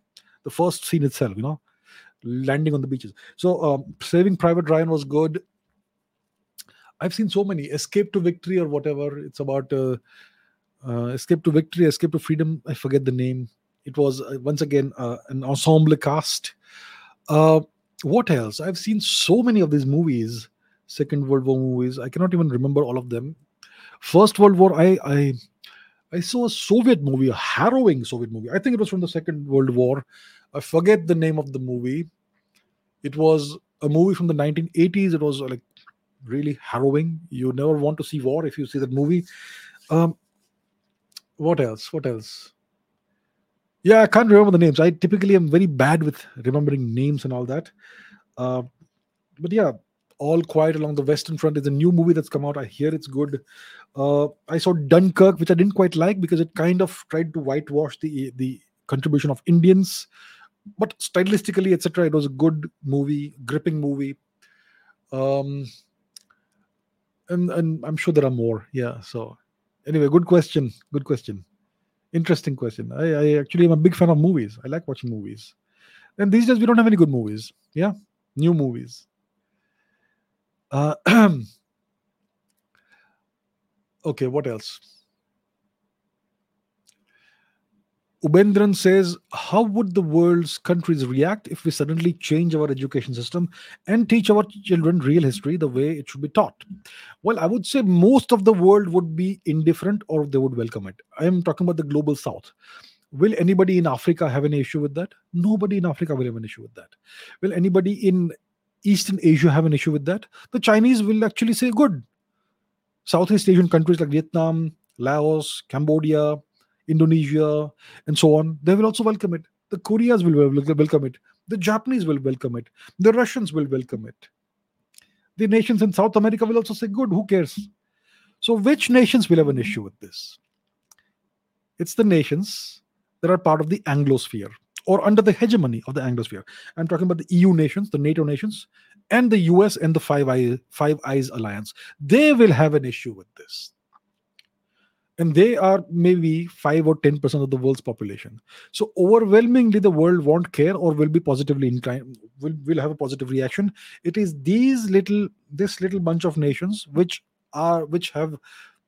essentially have all the power in the world. They will have an issue with this. They want India to remain mentally colonized. They want Indians to grow up feeling their culture is inferior to the Western culture. They want Indians to grow up feeling ashamed of their culture and their heritage. So India is still colonized because of the education system. So if we change the education system, it is the English speaking countries and their minions who will have an issue with this. Nobody else. And it will be their agents within India who will protest. So we have the entire education system is essentially, especially when it comes to the humanities, is filled with these individuals, the so-called eminent professors, etc., who have been carrying the white man's burden. And there's a term for that, and some people allege it's racist. I can't be racist against my own people. So these people are brown coolies, the ones who are carrying the white man's burden and furthering the white man's agenda. And I have nothing against the white man also. The Russians are also white. I have nothing against them. It's It's not really the white man's burden. It's the Anglo-Saxon man's burden that they are carrying. Uh, so yeah, that's what I think. Most of the world will be either indifferent or will have a positive reaction to this. It's only the colonialists who are still actively colonizing the world who will uh, protest and react negatively. Okay. Aditya says recently SpaceX conducted a launch of a mega rocket Starship, but it failed because of engine failure. Is ISRO also working on such mega projects? Um, so it was not really a failure. The Starship is the biggest and most powerful rocket that SpaceX has ever built, and it's the most powerful rocket the world has ever seen. It's more powerful than the Space Launch System (SLS) of NASA, and it's also more powerful than the Saturn V rocket that Werner von Braun built for the Americans in the 1960s, which took the first people to the moon: Neil Armstrong, Buzz Aldrin, and all that. So this Starship rocket, see, when you are testing a rocket, there are multiple phases of tests. The only objective of this test was to see whether this rocket, the entire assembled rocket, fully assembled rocket, can lift off and clear the launching pad. If it did that, it was a success. That's the only thing.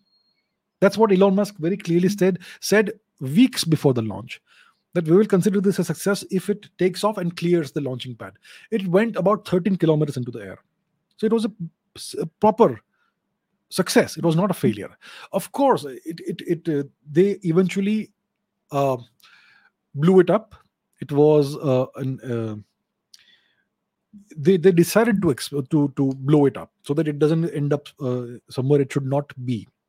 So they remotely detonated the rocket. It's called a rapid unscheduled disassembly, which is a rather humorous term for an intentional destruction of a rocket.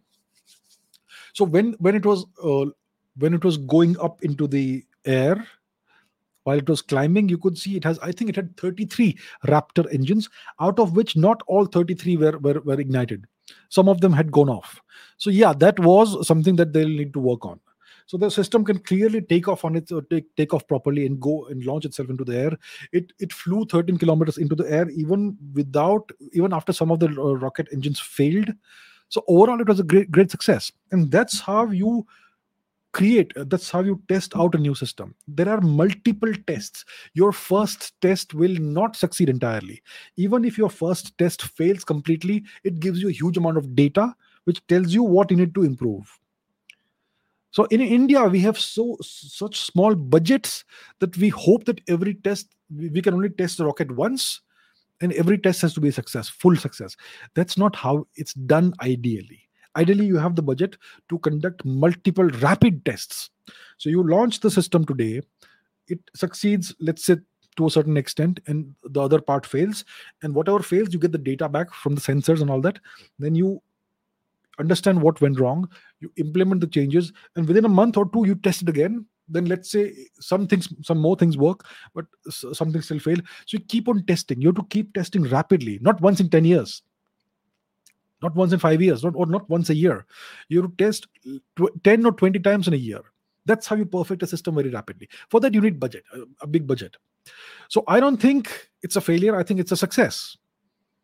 It's a success because they were able to validate certain technologies, the ones they really wanted to validate. The other ones they will perfect later on. So the next launch is coming up within 2 months, and that launch will most likely be more successful than this one. Maybe it will attain orbit. Maybe they will not have to blow it up, or even if they have to blow it up, they will be most likely able to go way beyond the 13 kilometers altitude that this rocket was able to achieve.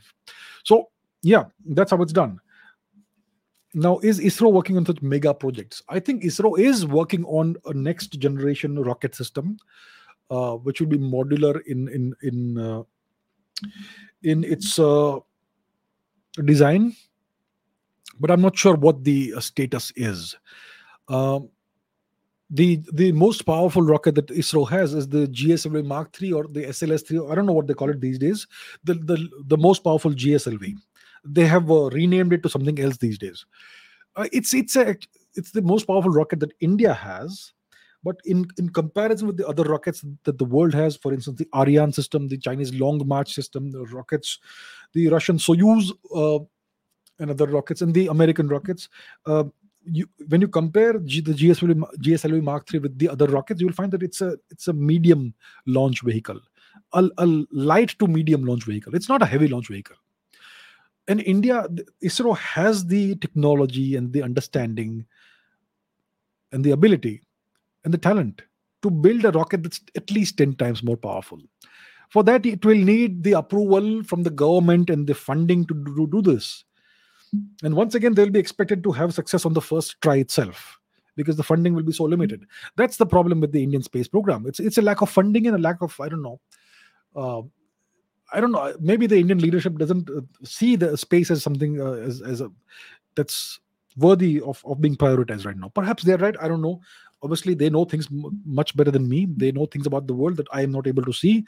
They have information and data and insights that we common people do not have. Obviously, so maybe they are right from in what they're doing. But the thing is, if we increase the budget of ISRO, let's say 10 times. It's not a huge amount. Let's say you increase it 10 times, ideally. Then imagine what ISRO will be able to do.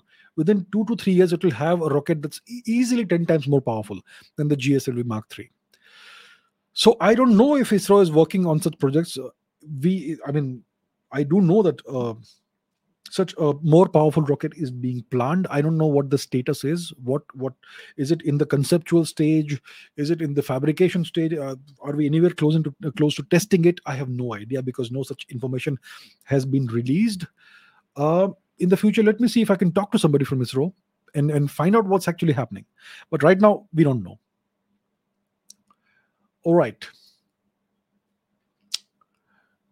Shaheen Wahman Zadegan says, is it true that ancient India, China, and Persia were the three super civilizations and superpowers of ancient Asia?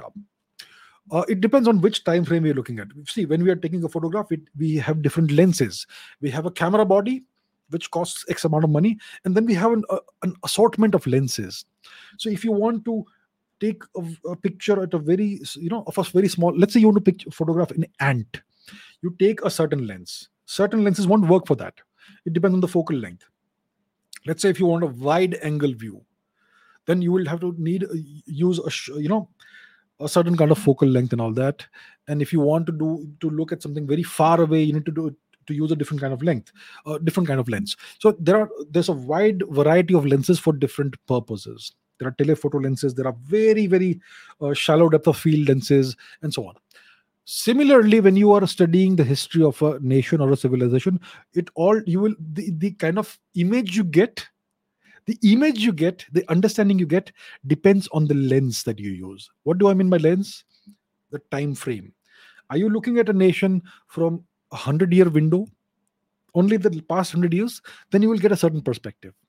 As children, we see India as what it is today. And that's why we tend to blame our own people for whatever is wrong with India. If you take 1,000-year lens, then you will see what was done to India. If you read the right sources from the right sources, then you will see a different perspective. If you take a 2,000-year lens and you examine the history of the past 2,000 years, it gives you a whole different perspective. Let's say you take a 5,000-year lens, then it gives you a whole different context. So the question is, when it comes to India, China, Persia, what lens are we going to use? Ideally, you want the longest lens possible. For China, you need a lens that is 3,000 years old. You need a time frame of 3,000 years. So you need a reasonably long lens for that, 3,000 years, or maybe 3,500 years. When it comes to Persia, once again, 3,500 years. I mean, the oldest dynasty that we know of, the Hakshamanish dynasty, the Achaemenid dynasty, is about its origin is about around 1000 BC or slightly after that, maybe 900 BC or so, or 800 BC, somewhere around in that time period. That's when Hakshamanish, the progenitor, the founder of the dynasty, is said to have lived and reigned. But the history of the people of Persia is older. The people of Persia are essentially migrants from India, right? And before Zoroastrianism, we all know what the culture and religion of Persia was. It was nothing but their form of Vedic Hinduism or post-Vedic Hinduism. So Persia is a daughter civilization of India. So if we take a 3,000-year lens of world history, then you had three great civilizations: India, China, Persia. And China was confined to the east. It is not today's China. See, let's take a look at the map, right? It's important to understand this. When it comes to China, the geographical extent of China was eastern China. It was not Tibet. It was not Xinjiang, East Turkestan. It was not Inner Mongolia. It was not Yunnan. It was not Manchuria. It was only the eastern part of China, the Beijing, Shanghai region, maybe Chongqing. Uh, you know, the heavy, dense network that you see here, roads. That too is much larger than ancient China. So ancient China was the Han region was in the east. So it was nowhere close to the size of the Indian subcontinent, and it was most likely perhaps smaller than present day Iran. That was ancient China. So it was not a super civilization, it was a civilization, a respectable civilization. And they had conquests and wars. Most of the great wars that the Chinese fought were amongst each other, among themselves. Whenever a foreigner actually invaded China and brought war to Chinese territory, the Chinese typically lost. That's a different story. So, if we take a 3,000-year lens, you had three civilizations: India, China, and Persia. Persia was coming into its full might and glory. India was the oldest civilization, at least 10,000 years old. And India spanned the entire Indian subcontinent, including Gandhara, which is present day Afghanistan. And there were Indianized kingdoms all across Central Asia, including present day Tibet and present day so called Xinjiang of China. So much of Central Asia was Indianized at the time. Iran itself was an Indianized civilization, which later acquired its own characteristics via Zoroastrianism. Um, so when it comes to super civilizations, I think when it comes to from the perspective of antiquity as well as from the perspective of geographical extent, India was a super civilization. Persia was not that large geographically, neither was China. Uh, and India and Persia were very closely related culturally, ethnically, genetically, linguistically also. And if you look at the history of Persia, of before the Arabic Islamic invasion of Persia, the entire 1500 or so year history of Persia, they always waged war northwards or westwards. They never ever, even once in recorded history, tried to fight India or invade India. That tells you a story of the relationship between India and Persia. So there were three great civilizations, yes, but the super civilization, whether you agree or not, was India. And if we go back with a even longer lens, 5,000-year lens, there wasn't any China, there wasn't any Persia. It was just India. You go back 10,000 years, we still had India. So yeah, interesting. Okay. Jinet Shah says Hindu temples older than the Chola period are found in Cambodia. Yes. When did Hindus reach these lands first? Once again, we go back to the map.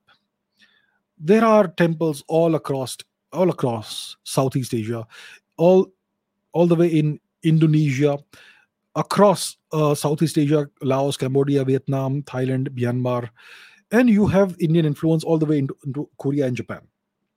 So it is true, 100% sure, true, that there are Hindu temples that are found in Cambodia that predate the Chola invasion of Southeast Asia, the Chola conquest of Southeast Asia. The Chola conquest of Southeast Asia happened 1,000 years before today. It was all the way up to the Philippines. But this region was Indianized way before the Cholas ever appeared here. So, how was this? How did that happen? So, you had something called the Funan Kingdom in Vietnam that dates back to at least, I think, roughly 2,000 years before today. The founder of the Funan Kingdom was a local queen who married an Indian merchant. So the founders of the Funan Kingdom were an Indian king who was married to a local lady from this region. And so the first Indian influence in Southeast Asia, it dates back to, I would say, at least 3,000 years before today, and it all came from Kalinga. So we have this very ancient tradition in Odisha, which was then called Kalinga, of trading with Suvarna Bhumi and beyond. Suvarna Bhumi is Thailand, and beyond is Southeast Asia, Vietnam, Cambodia, Laos, Philippines, and Indonesia. So it is initially the people of Kalinga who established, very strong trade and cultural relations with the lands of Eastern Asia, especially Southeast Asia. And it is they who brought in Indian culture first. So you find ancient temples in Southeast Asia, all across Southeast Asia, whether it's Myanmar or Thailand or Cambodia or Vietnam or Laos or anywhere else. These temples date back to 2000 or even more years before today. And nations have even gone to war over temples. There is something called the Priya Vihar temple, which lies at the border of Thailand and Cambodia. Let me show that. The Priya Vihar temple. Let me Google that and put that on the screen. Okay, where is it? Yeah, here we are. The Priya Vihar temple. This is a temple that's on the exact border of Thailand and Cambodia. And in the early 2000s, the two nations almost went to war over this temple. Both these nations claimed this sacred temple. It's in ruins. It's very ancient. I don't know how old it is. Close to 2000 years old, I'm sure. Maybe more than that. It's in ruins. It's a Hindu Shiva temple.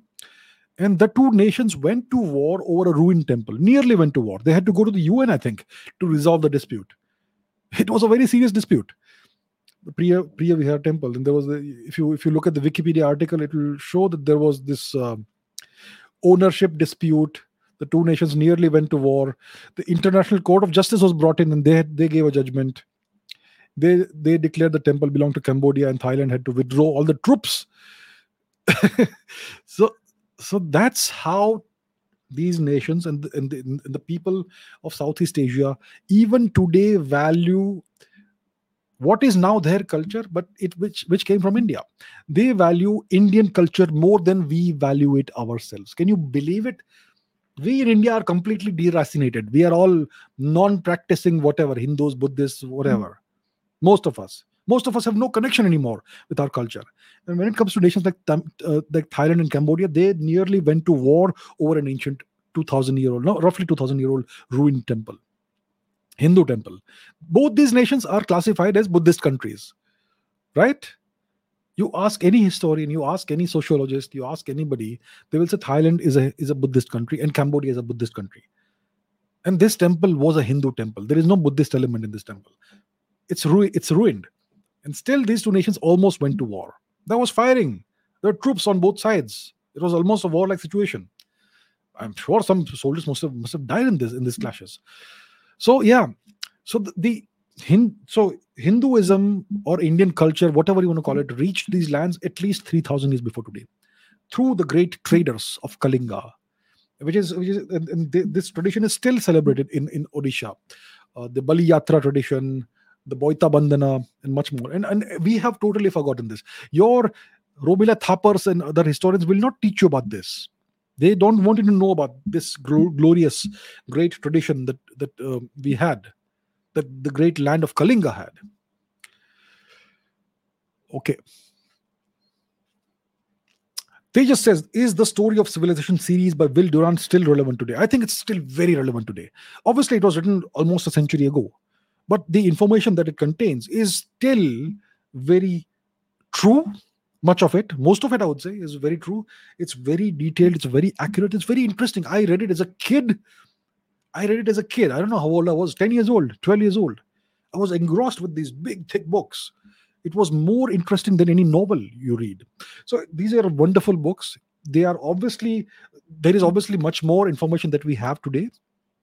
Many more discoveries have been made. Much better understanding is available of these civilizations and periods of history that he wrote about, and yet it's still very relevant.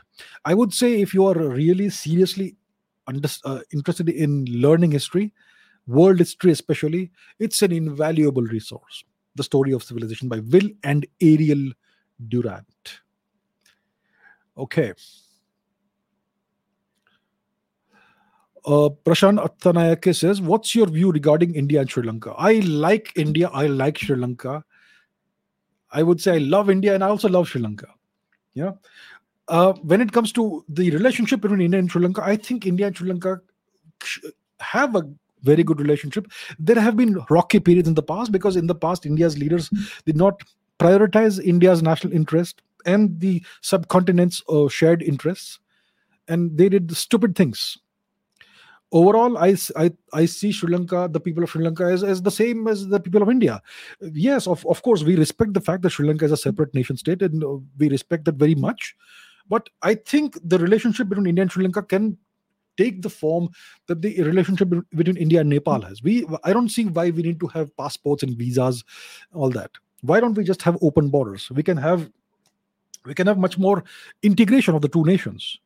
I think something like that is actually afoot. The two governments, especially the Sri Lankan government, has proposed something, and that's I think something that's being worked on. So the same energy grid, significant interconnectedness in the education systems, the governance systems, a free flow of people, no visa requirements, all that.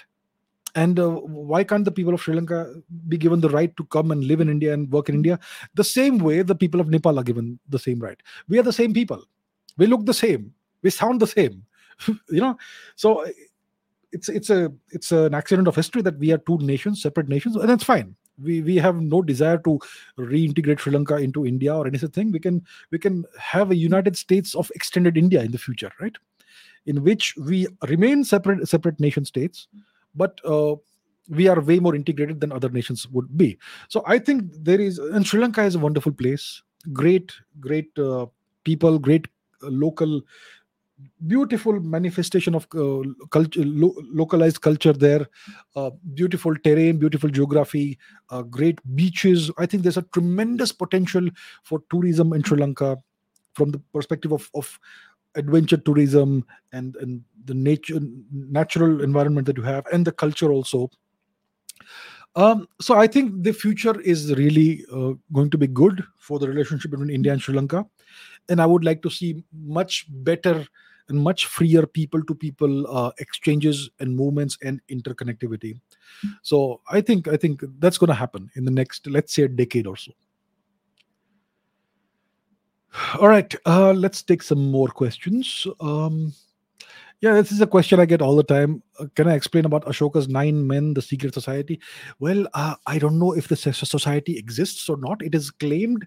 It is some books, some historians, some writers have written about this.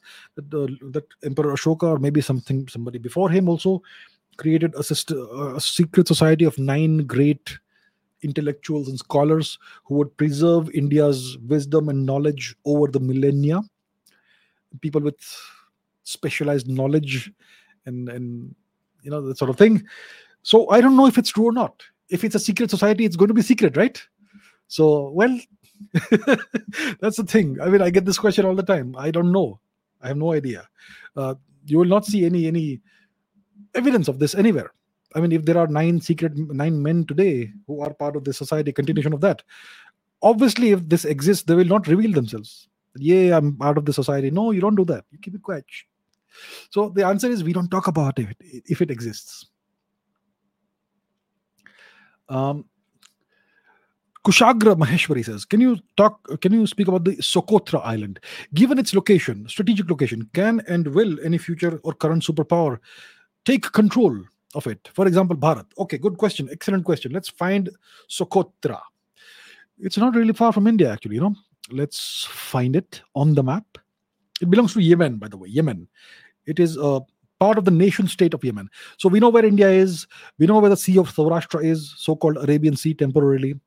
So you go there, you go eastwards towards our neighboring nations, Oman and Yemen and Somalia, and you find this little island here. It's not so little, it's actually quite big. This is the island of Socotra. Once again, zoom out, and you see where it is in relation to India.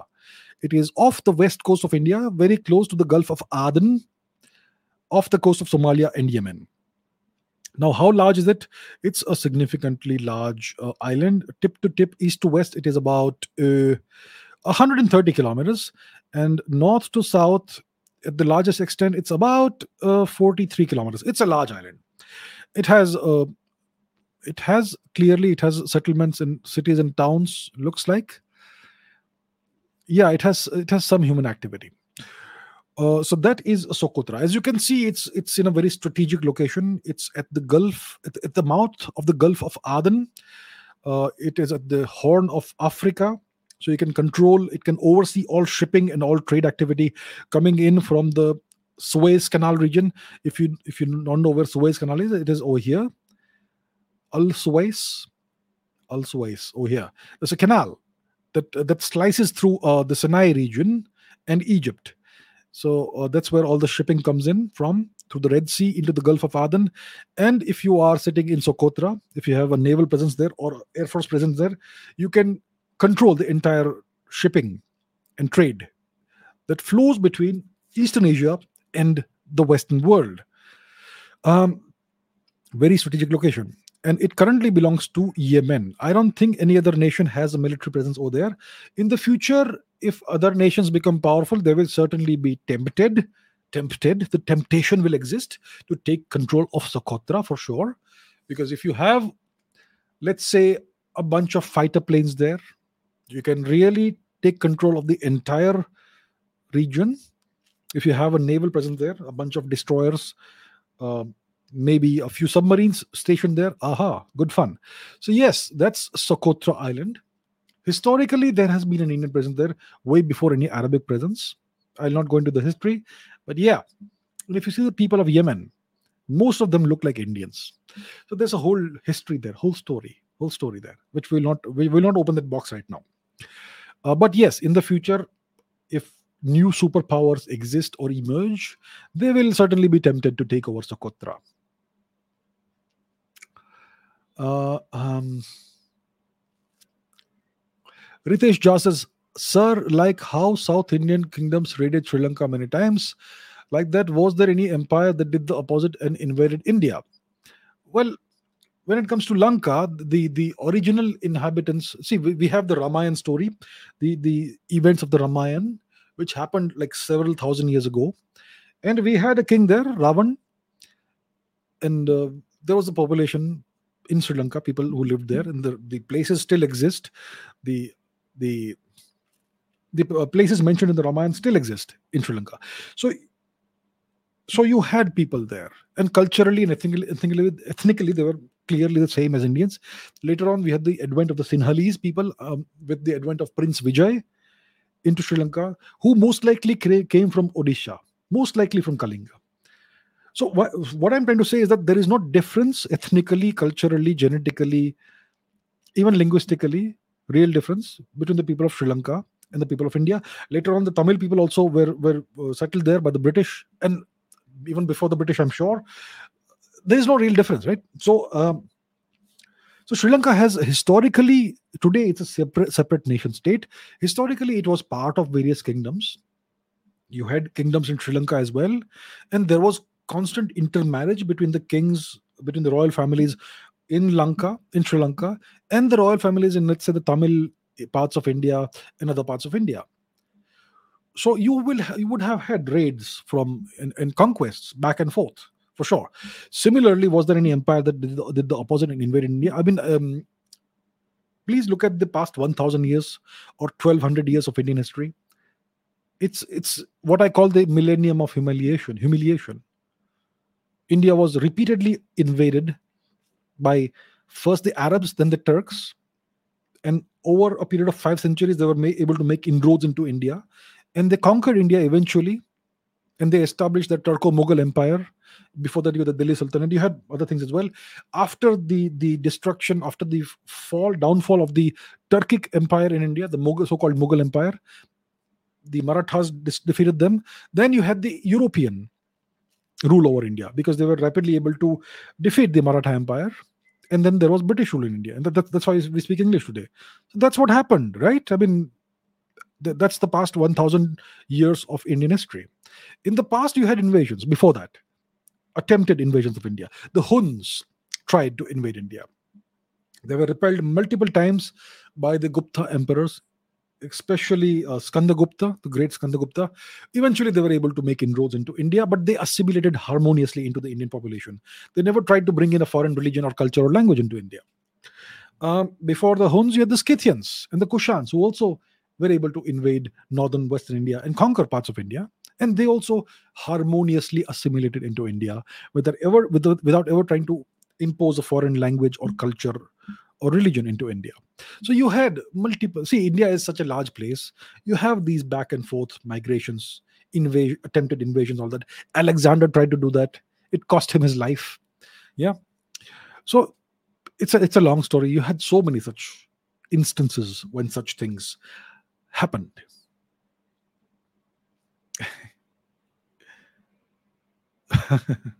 Nippon says, what really happened with Chandrayaan 2?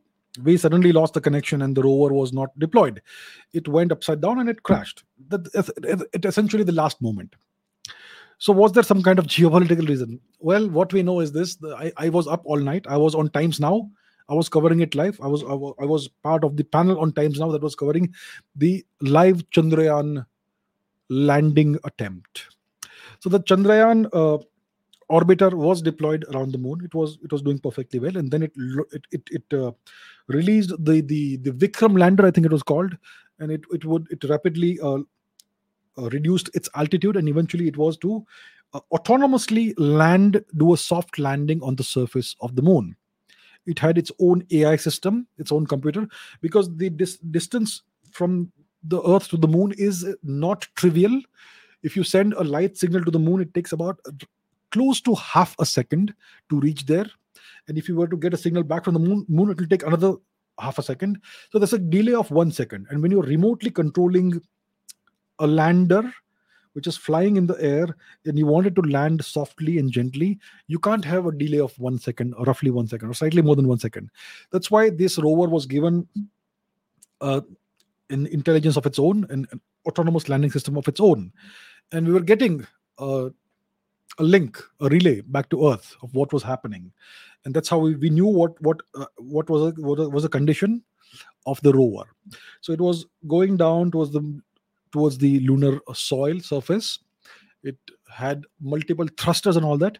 And what we find is that essentially almost the last minute, the rover, the lander, flips upside down, and then it had an uncontrolled descent and crashed onto the surface of the moon. And eventually we were able to, a few months later, see the photographs of the crashed lander and rover. It was a dual system. It's a lander which contained a rover inside. Vikram lander, Vikram rover, whatever it was called. Pragyan rover. Pragyan and Vikram, whatever the two components were. So the question is, was there a geopolitical reason? Look, it's possible that if your communications are not entirely secure or not secure enough, that somebody may be able to hack into your system and take control of your lander, or maybe give it the wrong commands, or maybe disrupt the communication and do something. So it was alleged that some foreign power may possibly, perhaps, have done such a thing. And at the same time that this thing was happening, the landing attempt, there was also a big security breach, a hack into an Indian nuclear station, which also was quite significant at the time. These things were hushed up, obviously for good reason, because we don't want to talk about this too much. But yeah, two things happened more or less at the same time: a security breach, cyber security breach of an Indian nuclear system, and also the crash of the Vikram of the Chandrayaan 2 lander and rover. So there was speculation at the time that there may have been a foreign hand in this. And the probability of there being a foreign hand in this is not zero. It definitely exists. Okay. So who was it? Who was behind this? Was it indeed the case? Well, I think someday the story will come out. All right. Okay. Tejas says, is COVID-19 over? Well, if it is still around, it's COVID-23. I think the virus is going to remain there. It's gonna become like an endemic kind of virus. It's already kind of an endemic virus. The media still tries to create this this hype that cases are rising again. Enough, nobody cares anymore. Okay, it's one of the weakest and mildest viruses that to ever exist. Of course it killed people. That's what viruses do. They weed out the unfit people in society. That is the harsh reality of life. I'm not saying viruses are good, but viruses exist. You got to deal with it. So when it comes to virulence and mortality, the COVID-19 virus was one of the weakest viruses of all time. Nothing like the mortality rate of the Spanish flu, for instance, which was actually a Chinese flu, um, and various other pandemics that we have experienced. This was one of the mildest pandemics. Of course, it killed millions of people because that's what happens. Even the weakest microorganism, even the weakest pathogen will take out some members of your population, a small sub percentage, 0.1% or whatever. That's bound to happen. But overall, it's overall most people gained natural immunity from it. Most people, people with pre-existing conditions, people with diabetes, for instance, people who smoke a lot or even smoke, people with high blood pressure, people with cancer, people with these pre-existing conditions, they were prone to getting into trouble with COVID-19. For most people, there was no such issue. So India was the nation that was the most proactive. India made the best vaccine. India inoculated and vaccinated its population in an extremely rapid and efficient manner. And for us in India, we need to put this behind us. Okay, everybody is vaccinated, and we have dealt with the entire situation. Now the media will keep on trying to create a new hype about COVID-19. Completely ignore that. Everybody is vaccinated. Why do we need more hype now? What they're trying to do is they're trying to make the set the stage for maybe introducing new vaccine booster doses or whatever, or start, or people. I will not take names, but there were certain Indian celebrities, writers, etc., who were trying to shill for Moderna and for Pfizer. For Pfizer, especially to bring in the Pfizer vaccine into India. And now it's so clear that the Pfizer vaccine has killed more people than it has saved. That's an atrociously bad vaccine. And the Americans are still pushing for booster doses in the US. So my perspective is very clear. The Indian vaccine is the best vaccine. It's performed the best. The worst vaccine has been the Chinese vaccine because it has not saved anybody. It has been the most poorly performing, the most inefficient vaccine, and the most dangerous vaccine has been the Pfizer vaccine. We in India are perfectly safe. Everybody is vaccinated. So we need to put COVID-19 behind us. Enough. And if the media still tries to create a hype, ignore them. And if they still keep on doing it, unsubscribe from them and block them. That's what I would suggest. Okay, maybe one or two questions more. Something I've not taken before. Shaheen Wahman Sadegan says, historically, the Justinian's plague in the Byzantine Empire and Sasanian Empire lasted nearly a century with many outbreaks happening every decade. The Justinian's plague and later the Black Death, etc., these were horrific events. It totally ravaged the Byzantine Empire and the neighboring Sasanian Empire. And then in the which century, 13th or 14th century, you had the Black Death in Europe, which came later, which I think killed a quarter or a third or maybe a half of Europe's entire population. Disaster, horrific disasters. So these were the real dangers that we have overcome, our ancestors. In India, none of these things came. None of these horrible plague and other pandemics ever made their way into India for some reason. Why? Well, ask yourselves why. They completely bypassed India and they went all across the other parts of the world. They ravaged China, they ravaged Central Asia, and they ravaged Europe, and also to some extent Persia. To some extent, not as much as Europe. All right, I think we are done for today. We have, as always, huge amounts of questions. I think I'm going to stop over here. It's 2 hours 10 minutes. Otherwise we can do this all night also, all day also, but yeah, let's end it over here. So everybody, thank you very much for the questions. Thank you for your participation. Thank you for your viewership, and I will see you very soon in the next live stream. Until then, take care. Thank you very much.